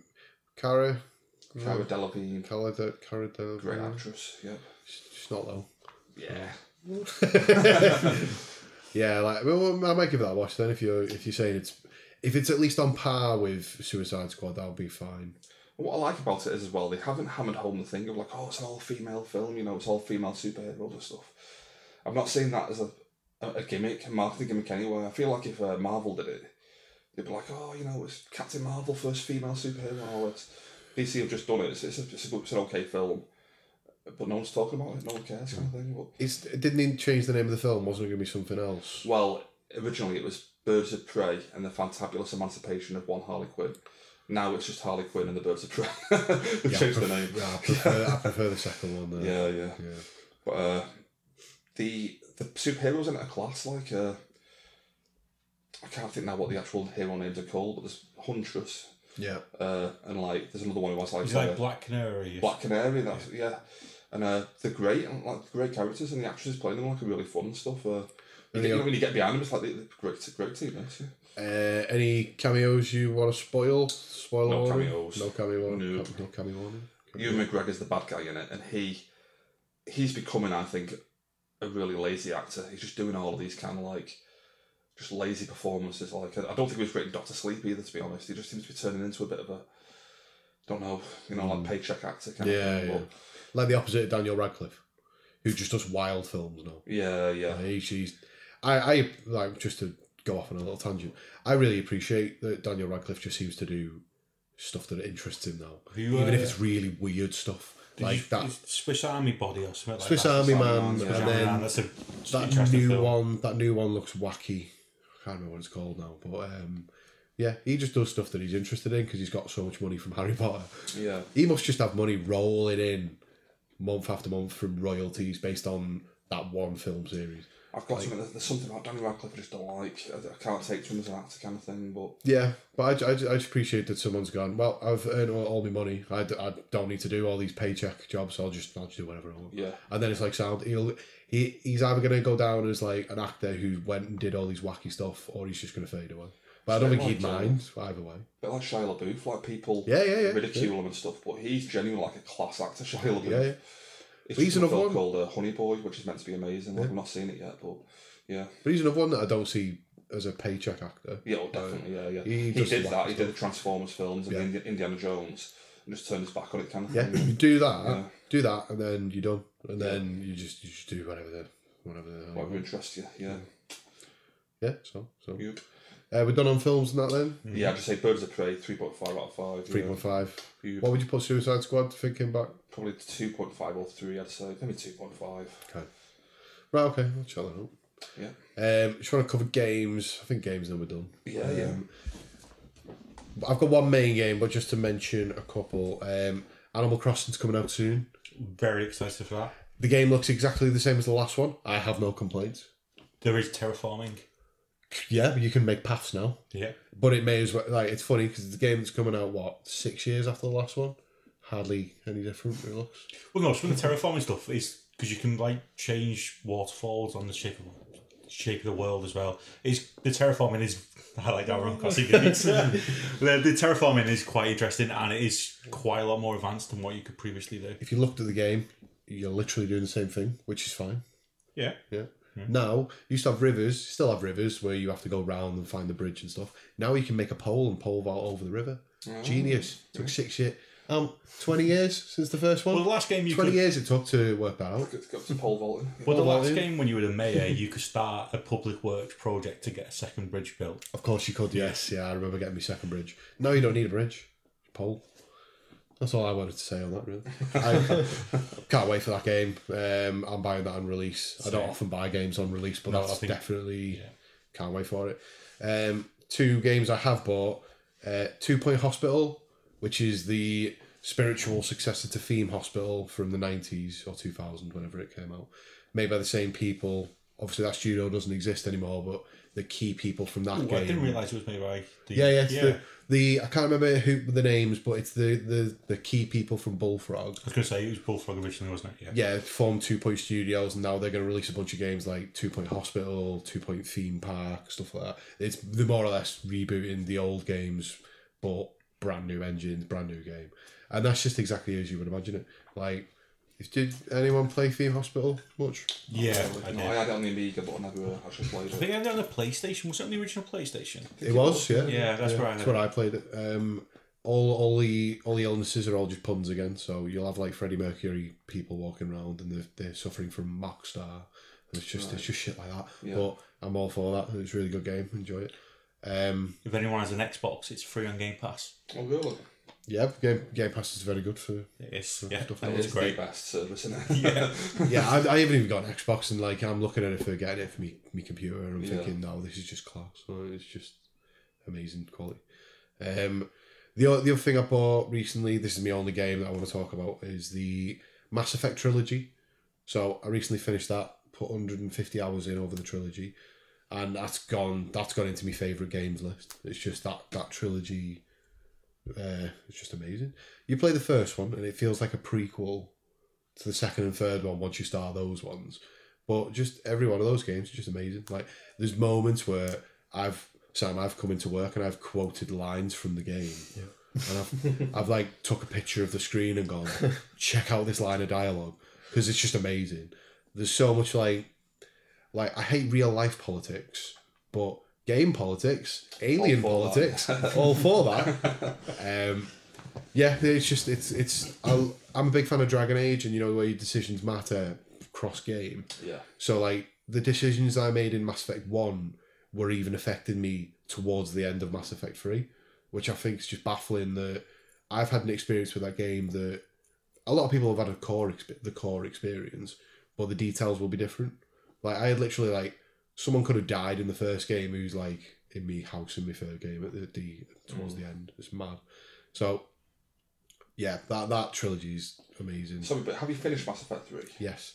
Were you happy with it? Well, this is what I was going to get onto, is that you play... Because I remember the controversy when it came out. Yeah. It's like 2012, wasn't it, or something? Yeah, there was big controversy about the end of the game and stuff, and it's because I think initially there was 2 endings, and then there were 3 endings, and there is like the perfect ending that people don't mind, whereas the rest of them, I think there's a lot of people who don't like them. I believe it undoes a lot of like what's great about the game or something. I don't know. Yeah, I think I saw an article recently where it was basically saying that the more invested you are in the Mass Effect universe, the more the ending lets you down. Yeah. And I was heavily invested in it, and I think because I knew that there was an edge of disappointment coming in, that it didn't hit me as bad. Yeah, you were ready for it. I was ready for a shit ending, because even my brother, when I was talking to him about it, he was like, yeah, you'll finish the game and you'll be like, why did I bother doing all that? And then like there was an element of that, but I enjoyed the journey, so I wasn't too bad. Like you say, just time itself will have taken the edge off. Like, imagine being in 2012, being like the biggest Mass Effect fan in the world, getting the game on release and blasting through it in a weekend, and then being like, what the fuck is this? Yeah, I'm pretty sure, I don't know for certain, but there was an element of retconning for it where there was such a backlash that I'm sure they changed stuff like that at the time. yeah, like for example, there's like 8 different varieties of the ending. They're all basically the same, but some colours change. If you've played Mass Effect, you'd know what I'm on about. But there's one of those 8 endings where if you've done this mission right and you've got this done, and then if you did this in the second game, and then you did this in the second game, and then if you made this choice in the third game, if you had this many reputation points and stuff, that I mean, I may as well give it away. Mass Effect 3 spoilers. You die at the end of the third game. Yeah. There's one perfect ending where after the credits, I've not seen it yet, but after the credits, it's like, oh, Shepard's alive. Like, so I think that's the only thing that, like, it did put a bit of a dampener on it, but I was kind of, because I'd enjoyed my journey there and stuff. But if you play the second game, that is definitely one of the best games I've ever played. Because I was playing it now, and even with like an updated texture pack that I downloaded to mod it, that game is like, yeah, I can't imagine what it was like when it came out. It was like, how was that possible back then? Mm-hmm. Same for the third game, absolutely love that. But yeah, like I said, the ending is definitely an odd one. It's pretty much like, you get given a choice. So by my version, there's 3 choices, and yeah, they practically all result in you dying and yeah, shit going wrong. But then when they released Andromeda, which is another game that was panned, like you can pick it up for like £4 on. I'm sure it's free on it. Yeah, that got panned, and I was thinking, oh well, because I didn't read anything about Andromeda, because I was like, I'm going to play this after I finish the trilogy, so I'll read about it afterwards. And then I find out it's set between Mass Effect 2 and Mass Effect 3, so that you don't know. Nobody yet knows what the canon ending is for Mass Effect 3. So nobody knows how Mass Effect's supposed to have ended anyway. Yeah. And I just, like, they'll do another one, but when are they going to set it? What's going to happen? Well, I don't know if they will do another one, because Andromeda's so bad. Andromeda I'm sure DLC asked for it. It's in very early stages. And the company, the studios responsible don't exist. I'm sure it's in the very early... Most of the problem with Andromeda, because I have it and I played a little bit of it, but I didn't get around to finishing it. Most of the problem was the state that it was released in, not so much the game per se. Yeah. It wasn't really a finished state, and it took a lot of patching to fix. There was some crazy, like, ridiculous bugs that were in the game, and like, I think it just sometimes the internet can be quite quick to jump on something that isn't perfect. And obviously how well loved Mass Effect was. See the controversy about the ending of the third game. When it didn't come out in a perfect state, a lot of people properly ripped into it, especially with how well received Dragon Age Inquisition was. Which I love that game. I love the Dragon Age series. I look at it and go, with BioWare, when they were took over by EA, you get given a certain amount of like points from fans where they're like, we'll give you this much leeway. They followed Mass Effect 3 up, that ending that everyone didn't like, with Mass Effect Andromeda a few years later, that everyone hated. And then they've recently released Anthem, which has been panned, where they're actually ripping the game apart and starting again at this stage, like a year after it came out. They've not... Like, I'm so worried about Dragon Age 4 that's due out in, I think it's in 1 or 2 years. I'm so worried that that's going to be dire, because I've put Dragon Age in my head as one of the best game series I've ever played. And if they ruin it, I'm like, right, I'm done with BioWare. Yeah. Like, and they're one of my favourite companies. But it's the problem with BioWare is, like, I've liked BioWare ever since they did the Knights of the Old Republic games. We only got Mass Effect because LucasArts wouldn't let them make a third Knights of the Old Republic game, which is mental.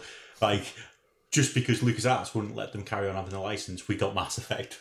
They just went, all right, we'll just make our own. And then we got, like, one of the best sci-fi games ever. The best, I can't think of a better sci-fi game.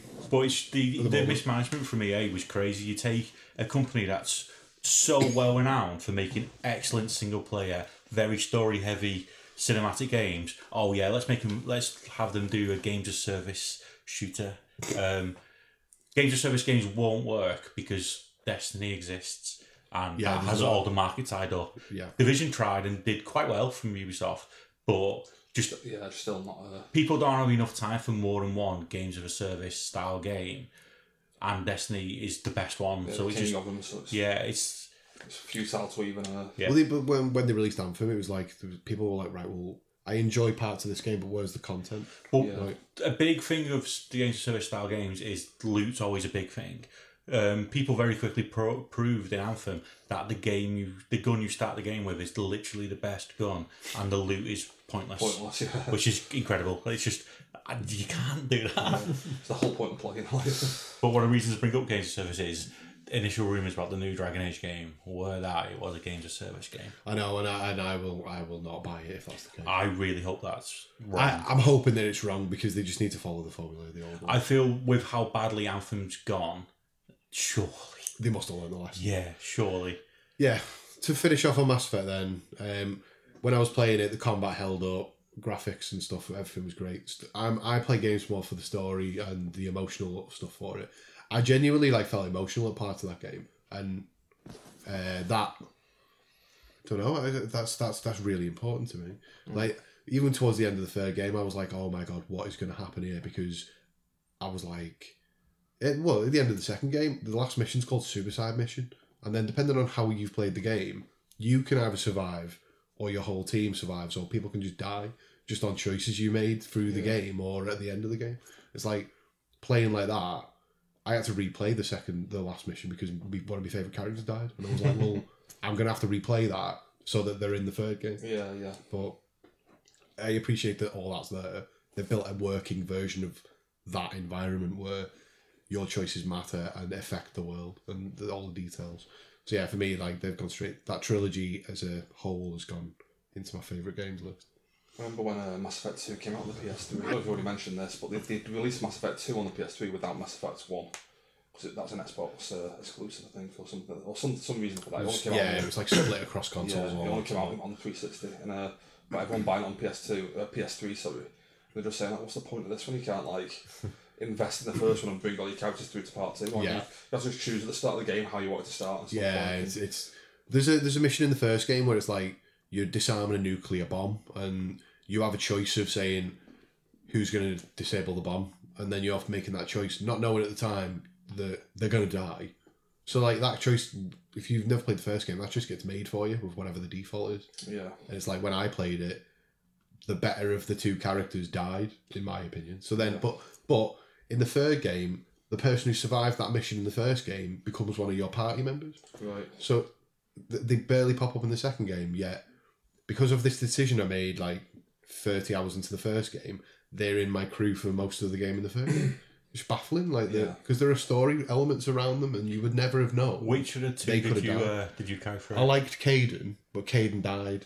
Caden's the better of the two. Yeah. So I had Ashley in the third game. Ashley's a bit boring because she's just a space racist.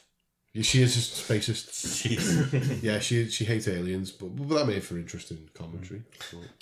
But Caden, I think, his backstory is really cool because you've got biotics in the game, and he's very early test trials for biotics for humans. So he's one of the original people that had the biotics implanted into him. So he's got loads of health problems because he's got experimental technology implanted in his head. Yeah, I think one of the very last thing I'm going to say about it is there's a piece of DLC called Citadel for Mass Effect 3. Did you play that, Steve? No, I played I can't really remember Mass Effect 3 that well. I think the problem is I played 1 and 2 several times, and I think I only played 3 once, and I played it early on, so I didn't have any DLC. So I bought I've bought all the DLC, did all of it. That DLC is supposed to be the final DLC that was ever released, and it was, I think, I'm reading between the lines, but it was a make good on the fans that hated the ending. Yeah. And it wasn't a post-ending DLC, it was before the ending, but the whole thing, it's a good few hours of content, but the whole thing is just fan service. But you love that when you've spent so much time invested in these characters, where you can go and just do this mission, this long set of missions, where all your characters have their little things that they say and stuff, and it breaks the fourth wall, and you're playing thinking this is mental, that this is just, it's it was written by someone else, but all it's just, some of the best moments I had in that game were in that DLC, and it was just from people making witty comments, and stuff where it's Shepard will say something and then he'll pick up that it's something that is in his dialogue options that he says all the time. He's do I always say that? It's that sort of thing where you break the fourth wall a bunch of times in it, and you really enjoy it. On the facts of the things you've noticed playing the game, kind of. Yeah. So you notice, exactly that. They're commenting on stuff that just and you're the game, you're oh. Yeah, you do say that all the fucking time. and there's loads of humour and all the combinations of characters like coming and speaking to each other and stuff. Like it's like some of the best stuff in the whole game. Yeah. Like it's like that was the cherry on top for me on that trilogy. But yeah, no. So Can I just go off the back of that? Like you mentioned about BioWare before being like bought by EA. It's a thing they do. Like I've been playing like Need for Speed, the new Need for Speed game that came out like in October or whatever it was. It's a perfectly fine game, but it just feels so soulless. And they bought Criterion, who did the Burnout games, and like the Burnout games were the most like full of character kind of colourful racing games ever. Like that was the appeal of them. You know, you could crash cars and stuff, and they bought them out and just got them making Need for Speed games. And I think they're called Ghost now. I think they've changed the name of the studio or something to Ghost or something like that. But it's still meant to be Criterion. But like it's a great games, the Need for Speed ones, but they're just becoming so bland and so, like soulless. And it's just a result of EA just buying them out kind of thing. And just getting them to churn out games every 2 years. I'd heard that with that situation. It's like it's not Criterion. Yeah, like soulless. Yeah. Soulless, just the soul's gone. Yeah. But that's why that's the problem with BioWare is that the games started going downhill when they got took over by EA. Yeah, exactly. They've had a couple of good, but like Inquisition was whilst they were with EA. I think haven't they always been with EA? But they've just become more EA. I think the first Mass Effect. See, this is a weird thing. The first Mass Effect was published by Microsoft, which is why it was on the Xbox. That's only. right, yeah. And then I think from then it was EA that published It's the longer time has gone on, the original BioWare DNA sort of dying and being replaced by EA DNA. EA DNA. Like the biggest example of something like that happening was Infinity Ward making Modern Warfare games. The last proper one they did was Modern Warfare 2 in like 2009. And everyone loved the Infinity Ward games because they thought they were the best ones. But Activision just like had a big falling out with them. All of Infinity Ward left, but they still keep the studio going called Infinity Ward. But it's a totally different name. They all became Respawn. Well, Call of Duty run by EA as well now. do a weird thing where it's like a rotating development company per Call of Duty game. Because you've got like Infinity Ward, Sledgehammer and Treyarch. Treyarch. The Black Ops games. I didn't know Sledgehammer weaved the way in. I thought they it were was new one Sledgehammer. It was originally Treyarch and Infinity Ward. because they alternated every year, didn't they? Yeah, and I think Advanced Warfighter, remember that one at all? In like 2014. Advanced Warfighter. I'm sure that can't be his name. Advanced Warfare, maybe? Advanced Warfare, That that's sounds right, doesn't it? Advanced Warfighter plane. Because only Treyarch had zombies, didn't they? So every other iteration had zombies, and then you've wanted. Yeah, exactly. Yeah. That's mad. Yeah, because like it was too much workload doing a game every 2 years. They brought Sledgehammer in, who started off with Advanced Warfare in 2014, and by all accounts, they're the worst ones. I think like people have said I could avoid the Sledgehammer years kind of thing. But how was it too much workload? Every game was the same. yeah. But like I say, Infinity Ward still make. I'm sure they made the last Modern Warfare that came out last year. But it's not mental story. Yeah, but it's not Infinity Ward. It's like Infinity Ward are called Respawn, who work for EA now, who make Titanfall and Apex Legends and stuff like that. Yeah. Mad. I'm done with games. Is anyone? I've got a quick two, if that's okay. Played Ghostbusters, the 10th anniversary edition. Yeah. It's a game from 2009 that came out on a PS3 and Xbox 360. And they did an anniversary last year, 10-year anniversary, and it's amazing. That's probably my game of the year, to be honest. Do you know what? I was just laughing at you going, oh yeah, I picked a 2009 game for your game of the year. I'm sat here raving about Mass Effect 2, Mass Effect 1.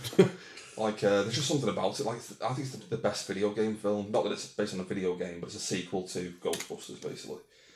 And like, just if you love Ghostbusters, you'll just love the games. Everything about it. It's like a Gears of War style shooter, but it's got all the music from the films and stuff. It's got the actual cast playing the parts. It feels more like a genuine Ghostbusters sequel than either the Ghostbusters 2016 with the female Ghostbusters that everyone hates. Feels more like a genuine film than that, and I'm sure it feels more like a genuine Ghostbusters than the one coming out this year. The Stranger Things style Ghostbusters. Yeah. So I just don't know why they didn't just do a film like that. Like even all the writing in it stuff is amazing. Like it feels like the genuine characters from the films. Yeah. But yeah, that's my film of the year for 2009 and 2019. yeah. I feel like we should just start reviewing old stuff. Yeah. Remember, we originally this podcast was going to be about let's review old games like Ghouls and Ghosts. Yeah. That was like that was the intent. Yeah. And just one final thing. what was it now? Another one line. I played Journey to the Savage Planet, I think it's called. Oh, do you know what? I've seen that and I'm really interested. I'm only mentioning it because I think you guys would love it. Yeah. I'm not that far in, to be honest, because I've got pulled away to play Vanquish instead for a bit, but... Sorry, who pulled you away? Yeah, I got pulled off to I'm sorry. No, the Journey to the Savage Planet, just a really amazing humour and stuff, like really quirky humour. And it's basically about just capitalism, like just tearing planets apart. You've been sent to a planet to just basically terraform it and just get all the resources. It involves you just grinding up local animals and stuff to get some kind of juice out of them and stuff like that. But yeah, it's been great so far. Good. Just exploring the planet, just finding bits and bobs to make new weapons and stuff. So yeah, I think you guys will love it. Have you checked out the Outer Worlds yet? Nope. A lot of people are saying that was like the Outer Worlds or the Outer Wilds? Worlds, this one. Wilds. Yeah, very good. Because I knew that's what you meant. Yes. And I knew you were wrong. They're both in space. Yeah, I do want to play the Outer Worlds. Outer Worlds is very good. It's Obsidian. Obsidian in it. So I really do want to play that game, but I've heard it's like... It's space fine. Fallout New Vegas. Yeah. Do you know what? I played it through and it's absolutely excellent, but it's very short. I've heard it's a short one. And I think that's the only downside to it. It's very short and there's not enough branching stuff to make it worthwhile to replay through.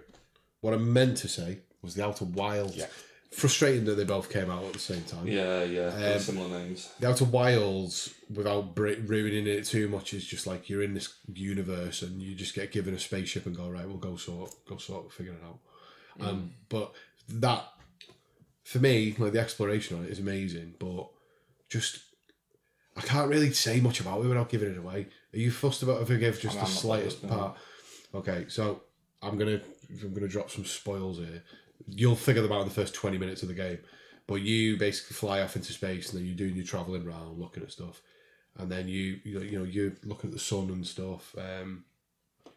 You notice the sun starts changing a bit of colour, and you're just like, oh, that's a bit funny. Well, that universe is on a cycle, like a 25-minute cycle, and every 25 minutes the sun blows up and kills everyone in the universe or in the galaxy. So, but then what happens is you wake up and it's the start of the game again, and so you've got to figure out what you're supposed to do in that 25-minute cycle to stop the sun blowing up. Yeah. Yeah. So like you've come back with all your knowledge, you've kept all your notes that you've made through the thing. Yeah. But nobody knows really that you've done it. It's very interesting. Yeah, it's a really interesting concept. Like Groundhog Day, Memento kind of thing. Yeah. It's interesting as well because you'll like talk to someone who's like on the moon, and like they'll be fine if you talk to them like within 5 minutes of waking up. But then if you're talking to them like 20 minutes later when the sun's not far from blowing up, they start getting really worried about the area, and they're like, oh, there's been, I can't remember the exact thing, but it was like, oh, there's been a lot more meteors blowing up. What's going on here? But there's one bit as well, when you wake up and you look up, you see something explode in the sky. So I figured out, right, I'm going to run to my spaceship and get up there and see what it is. So I did that and I followed it way out of the universe, and I was like, is this going to be anything or is this going to be nothing? Because I could have been chasing nothing. It could have just been, like a particle effect where they've just put an effect on and it's just something that you see. But no, I followed it and it's a spaceship, or something. I don't know what it is, but that's the interesting thing. I still don't know what it is. Yeah. And it's miles off the map. I've just followed it there. I just followed it there, and like it does eventually like stop, but it's so far off the map you would never stumble on it. You'd have to chase it for a couple of minutes. And like when I got there, I was like this mind-blowing moment where I was like, oh my god, this is like, I went after this on like a hunch for no reason, just thought I'd try it, and ended up with like this piece of information in my head. I don't know what to do with it, that something's weird's going on, and that's it. Yeah. And I've still not pieced it together yet because I'm still in the middle of playing it. But yeah, there's some crazy stuff they do in that game, like putting all clues together, just trying to work out how to. There's a bit like on Interstellar, where he like goes through time and space and stuff, where he's like nudging books and stuff. Yeah. I'm not sure about that part of that film, but on this, like the first time I flew, there's a black hole. The first time I flew into that black hole, it blew my mind. Like the effect it was doing on the screen, I was just like, oh my god, what's going on? And then I come out the other end of the black hole, and obviously it's all theoretical, but it's like you come out of this like white star and you find some debris and stuff, and this is where this station is. The idea is that before your time there was this other race who lived there and they'd figured a few things out, and you're picking up all these you're exploring stuff of their history kind of thing. Yeah, you're exploring their history, but that history is probably going to have something to do with the sun exploding that you're trying to stop. And what's this? The Outer Wilds. This. The Outer Wilds. Sounds like Prometheus or something. It probably is similar. Like, it's my most. Like, I'm dying to carry on playing it. It's really amazing. It's I've never played a game like it. There's the fact that I'm on a clockwork universe where people don't like. It's just mad. Some of the stuff, and like flying a spaceship round and finding weird stuff, and then going, "Oh, is this relevant or is this not relevant?" Yeah, does it not have any impact whatsoever on the actual? Is this just a weird thing I've found? Yeah, or is it a big clue to what? See, but it's like it's the element of like discovery and stuff, and like when things just happen, and you're like, "Oh my god!" and then you have that bulb going off in your head, and it's just amazing. Yeah. Class game. I highly recommend that. Worth mentioning is on Game Pass. Oh yeah. Is that Outer Worlds though? Outer Worlds and Outer Wilds. Are they both on Game Pass? They both come straight onto Game Pass as well. So yeah, if Outer Wilds is on there, that's worth giving a go. Yeah, because it's only supposed to be like a 12-hour game. Yeah. It depends on how quick you are at figuring it out. Same with Journey to the Savage Planet. It's like actually quite short, but it's designed that way. Like it's more story based than like just exploration. But yeah. With the amount of free time I have now, I'm quite happy with short games. Yeah. Like Mass Effect took over my life for a good couple of months. Yeah. Whereas I don't mind a 10-hour game. I'm the same. Yeah. Just one final thing. I've been playing Vanquish. Done a 10th anniversary edition of that. Don't know how much you guys know about it, but it's like a kind of hack and slash game like Bayonetta or Devil May Cry by Platinum Games, the same studio who do Bayonetta and stuff. Did Platinum Games do Nier Automata? I think they might have done. Were we on about this the other day? We were talking about this the other day. Yeah, they had two people did Nier Automata. Yeah, they did. Platinum that was one of them. Platinum and Square Enix, yeah. Yeah, so Platinum did like the combat, didn't they? Combat, yeah, that's right. Yeah, combat work is great on that game. Yeah, and that's because Platinum are just an old hand at like. They just know what they're doing. Combat. And Vanquish for me is probably better than Devil May Cry and Bayonetta. I played it back when it came out on the PS3 and I'm playing it now on the Xbox One. It looks amazing in 4K and stuff. For a 10-year-old game, it's amazing. Are you enjoying the combat? If you are, I would recommend Nier massively. Combat's it's different than from Bayonetta and Devil May Cry. They're hack and slashes with a bit of shooting. This is just all pure shooting. It's like a shooter game, but within that kind of world where it's all about moving fast and getting shots off and stuff. But yeah, Vanquish is definitely if you're into that kind of fast-paced hack and slash score game, we've got to rack up a big score. Definitely give it a go. Well, I'm done. I'm done. I'm ready for final stuff. I've got one game I wanted to talk about. Has anyone ever finished a game out of pure spite because they hated it that much? I feel like I've done missions out of spite. See, because I finished a game called Vampire. I'm saying Vampire because they put a Y in it. So yeah. It was a big Kickstarter game. It might have been the first big Kickstarter video game. And then it eventually came out and then it was put on Game Pass, so I played it. It is awful. But I realised it was awful after I put some time in it. I thought, I'm going to finish this game because I hate it so much. It's just, the combat's dreadful. The storyline is not great. You're like a vampire in Victorian London. And the bit that really started bugging me was there's a lot of backtracking across this quite big map of London. And there's no fast travel. Fine, I can live out fast travel. There's a loading screen every 30 seconds of running. And it takes multiple loading screens to get from one end to the other. I mean, like 6 or 7. And they're not quick loading screens. Yeah. And it just started really bugging me. And then the enemies respawn. So you do loading screen, fight some chumps. Loading screen, fight some chumps. Oh, I've got where I need to be for the mission. Okay, no, it's a fetch quest. Okay, cool. I just hated it. And then you can kill civilians, just eat them.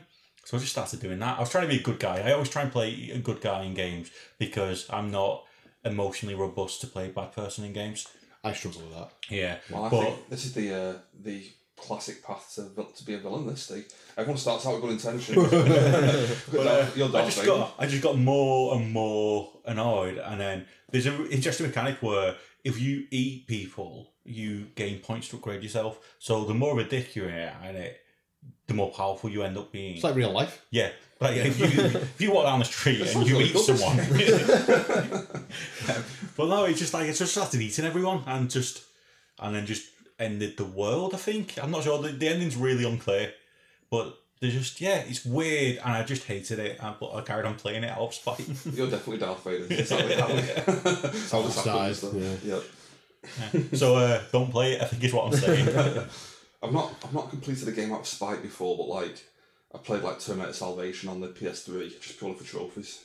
Because you could platinum it. I think there's just a point where I put a fair amount of time in it before I realised it was terrible and I hated it, and I thought, no, I'm not going to let you win. So I had to finish it. Yeah. I feel like you lost in that process though. Well, I feel like London lost. Victorian London lost because the vampire doctor ate everyone.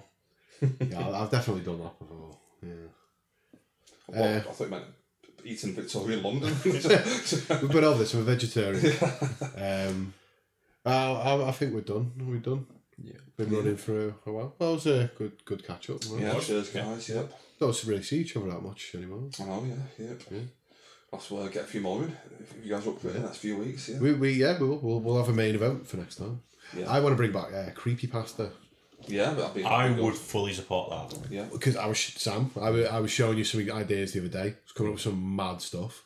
There's a bridge in Scotland called the Dog Suicide Bridge. So you're sorry. Right, so you both heard of it then. Oh, yeah. Well, hang on. I want to get ahead because are we talking creepypasta or are we talking like true unexplained stuff? It's more of that, but creepypasta's a bit more pithy. It's a bit more SEO, isn't it? Is that what we're going to say? No. Yeah. What?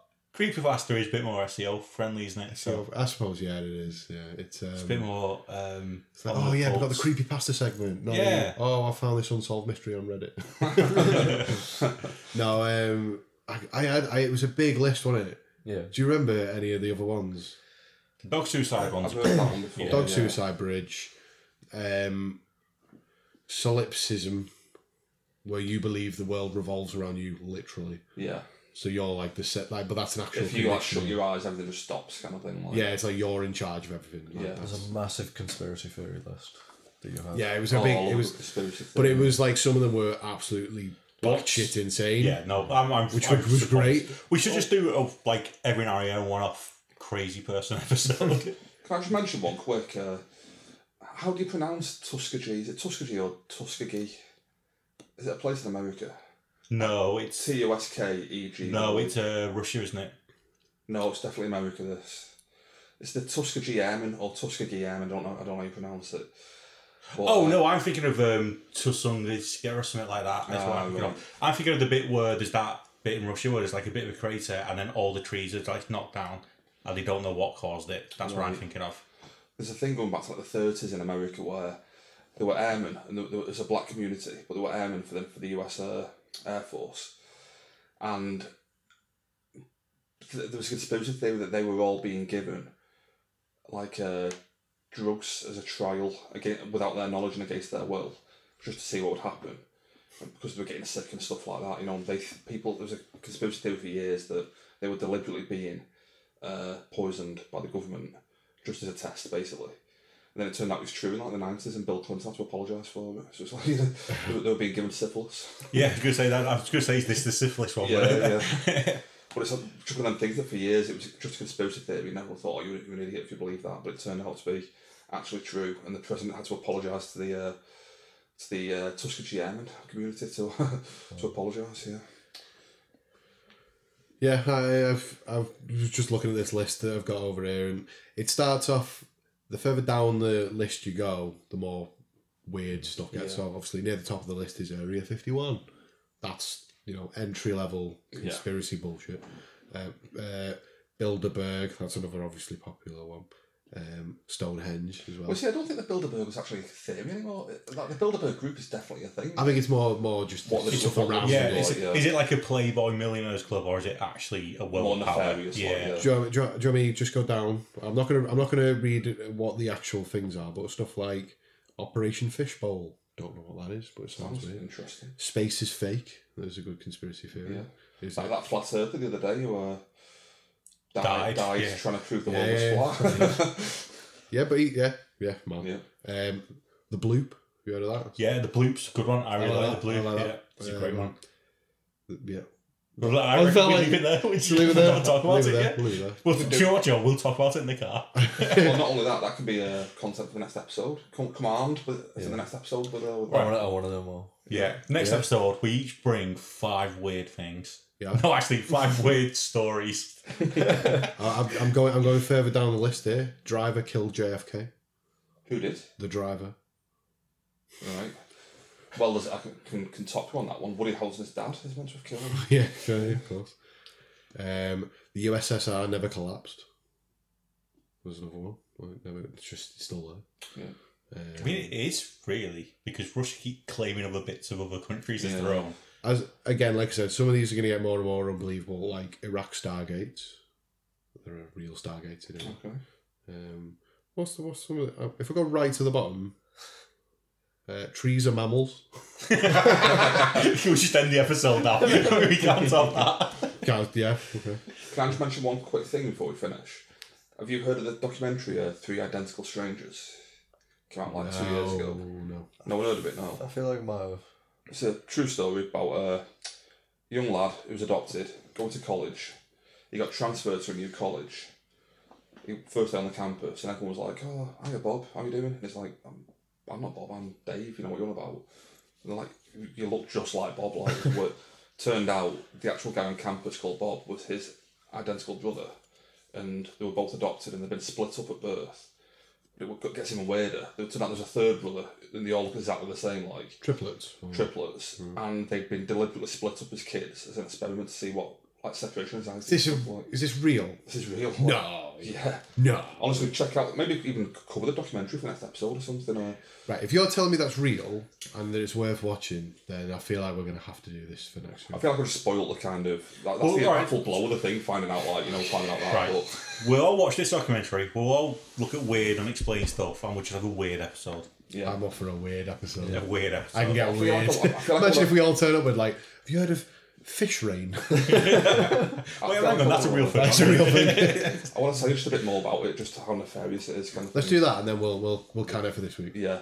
Just the fact that the doctor who was behind this whole experiment, like, he'd done it with loads of children, who'd been twins who'd been split up and adopted. And he had ties back to, like, I'm sure, like Nazi Germany and stuff like this doctor in the US. It does sound a bit eugenics. Have you heard about the place in, like, it's either Argentina or Brazil, and it's got, like, the world's highest rate of twins, and it's very heavily implied that it's because a Nazi doctor went to live there. Has been like, put something in there's- the water. There's another one. Yeah, conspiracy theories. Nazis escaped to South America. Did you hear about that? The submarine that 2 weeks after the war resurfaced near Argentina, it cut all contact, and just after the war had ended, just appeared in South America. That was that genuinely happened. Nazis escaping to South America is like actual fact, though.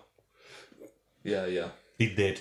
I mean, I don't know as much about it, but Well, I mean, I think the idea is that the- that feeds into the whole "is Hitler still alive" thing. But Well, it's probably not, but There's definitely the allegedly dead. there's like the Jewish Spec Ops. It's not the Mossad. It's like a separate entity that were just set up to find Nazis, and there's loads of weird stuff that they pull to get people out of. As in, there's one where there's a guy and he couldn't be extradited because they couldn't prove that it was who they said it was. So they did something weird. This is rubbish. This is not good content. That's it for next week. Right, well, I think we're done then. I'm gonna go home. So I think we can tease for the next episode. Conspiracy theories. Weird shit. Yeah. Cool. So yeah, I'm not got any social media, but if you guys want to plug anything, Nah. what's the email? You can email us at don'tspoiltheending@gmail.com. Thank you. Yeah. So all right. Well, it's good seeing you, lads. We'll do this again soon. We'll do the weird episode. Listen to that. Keep watching the skies for that one. Yeah. Keep your ear to the skies. The truth is out there on our podcast feed. The truth is out there on this specific RSS feed. I've been wanting to do a weird show for ages. Like, It'd be fun. a paranormal weird shit show. Yeah. Shit show. That's probably relevant. Let's end on there. Bye. Cheers. Bye. Trees and mammals. Trees and plants.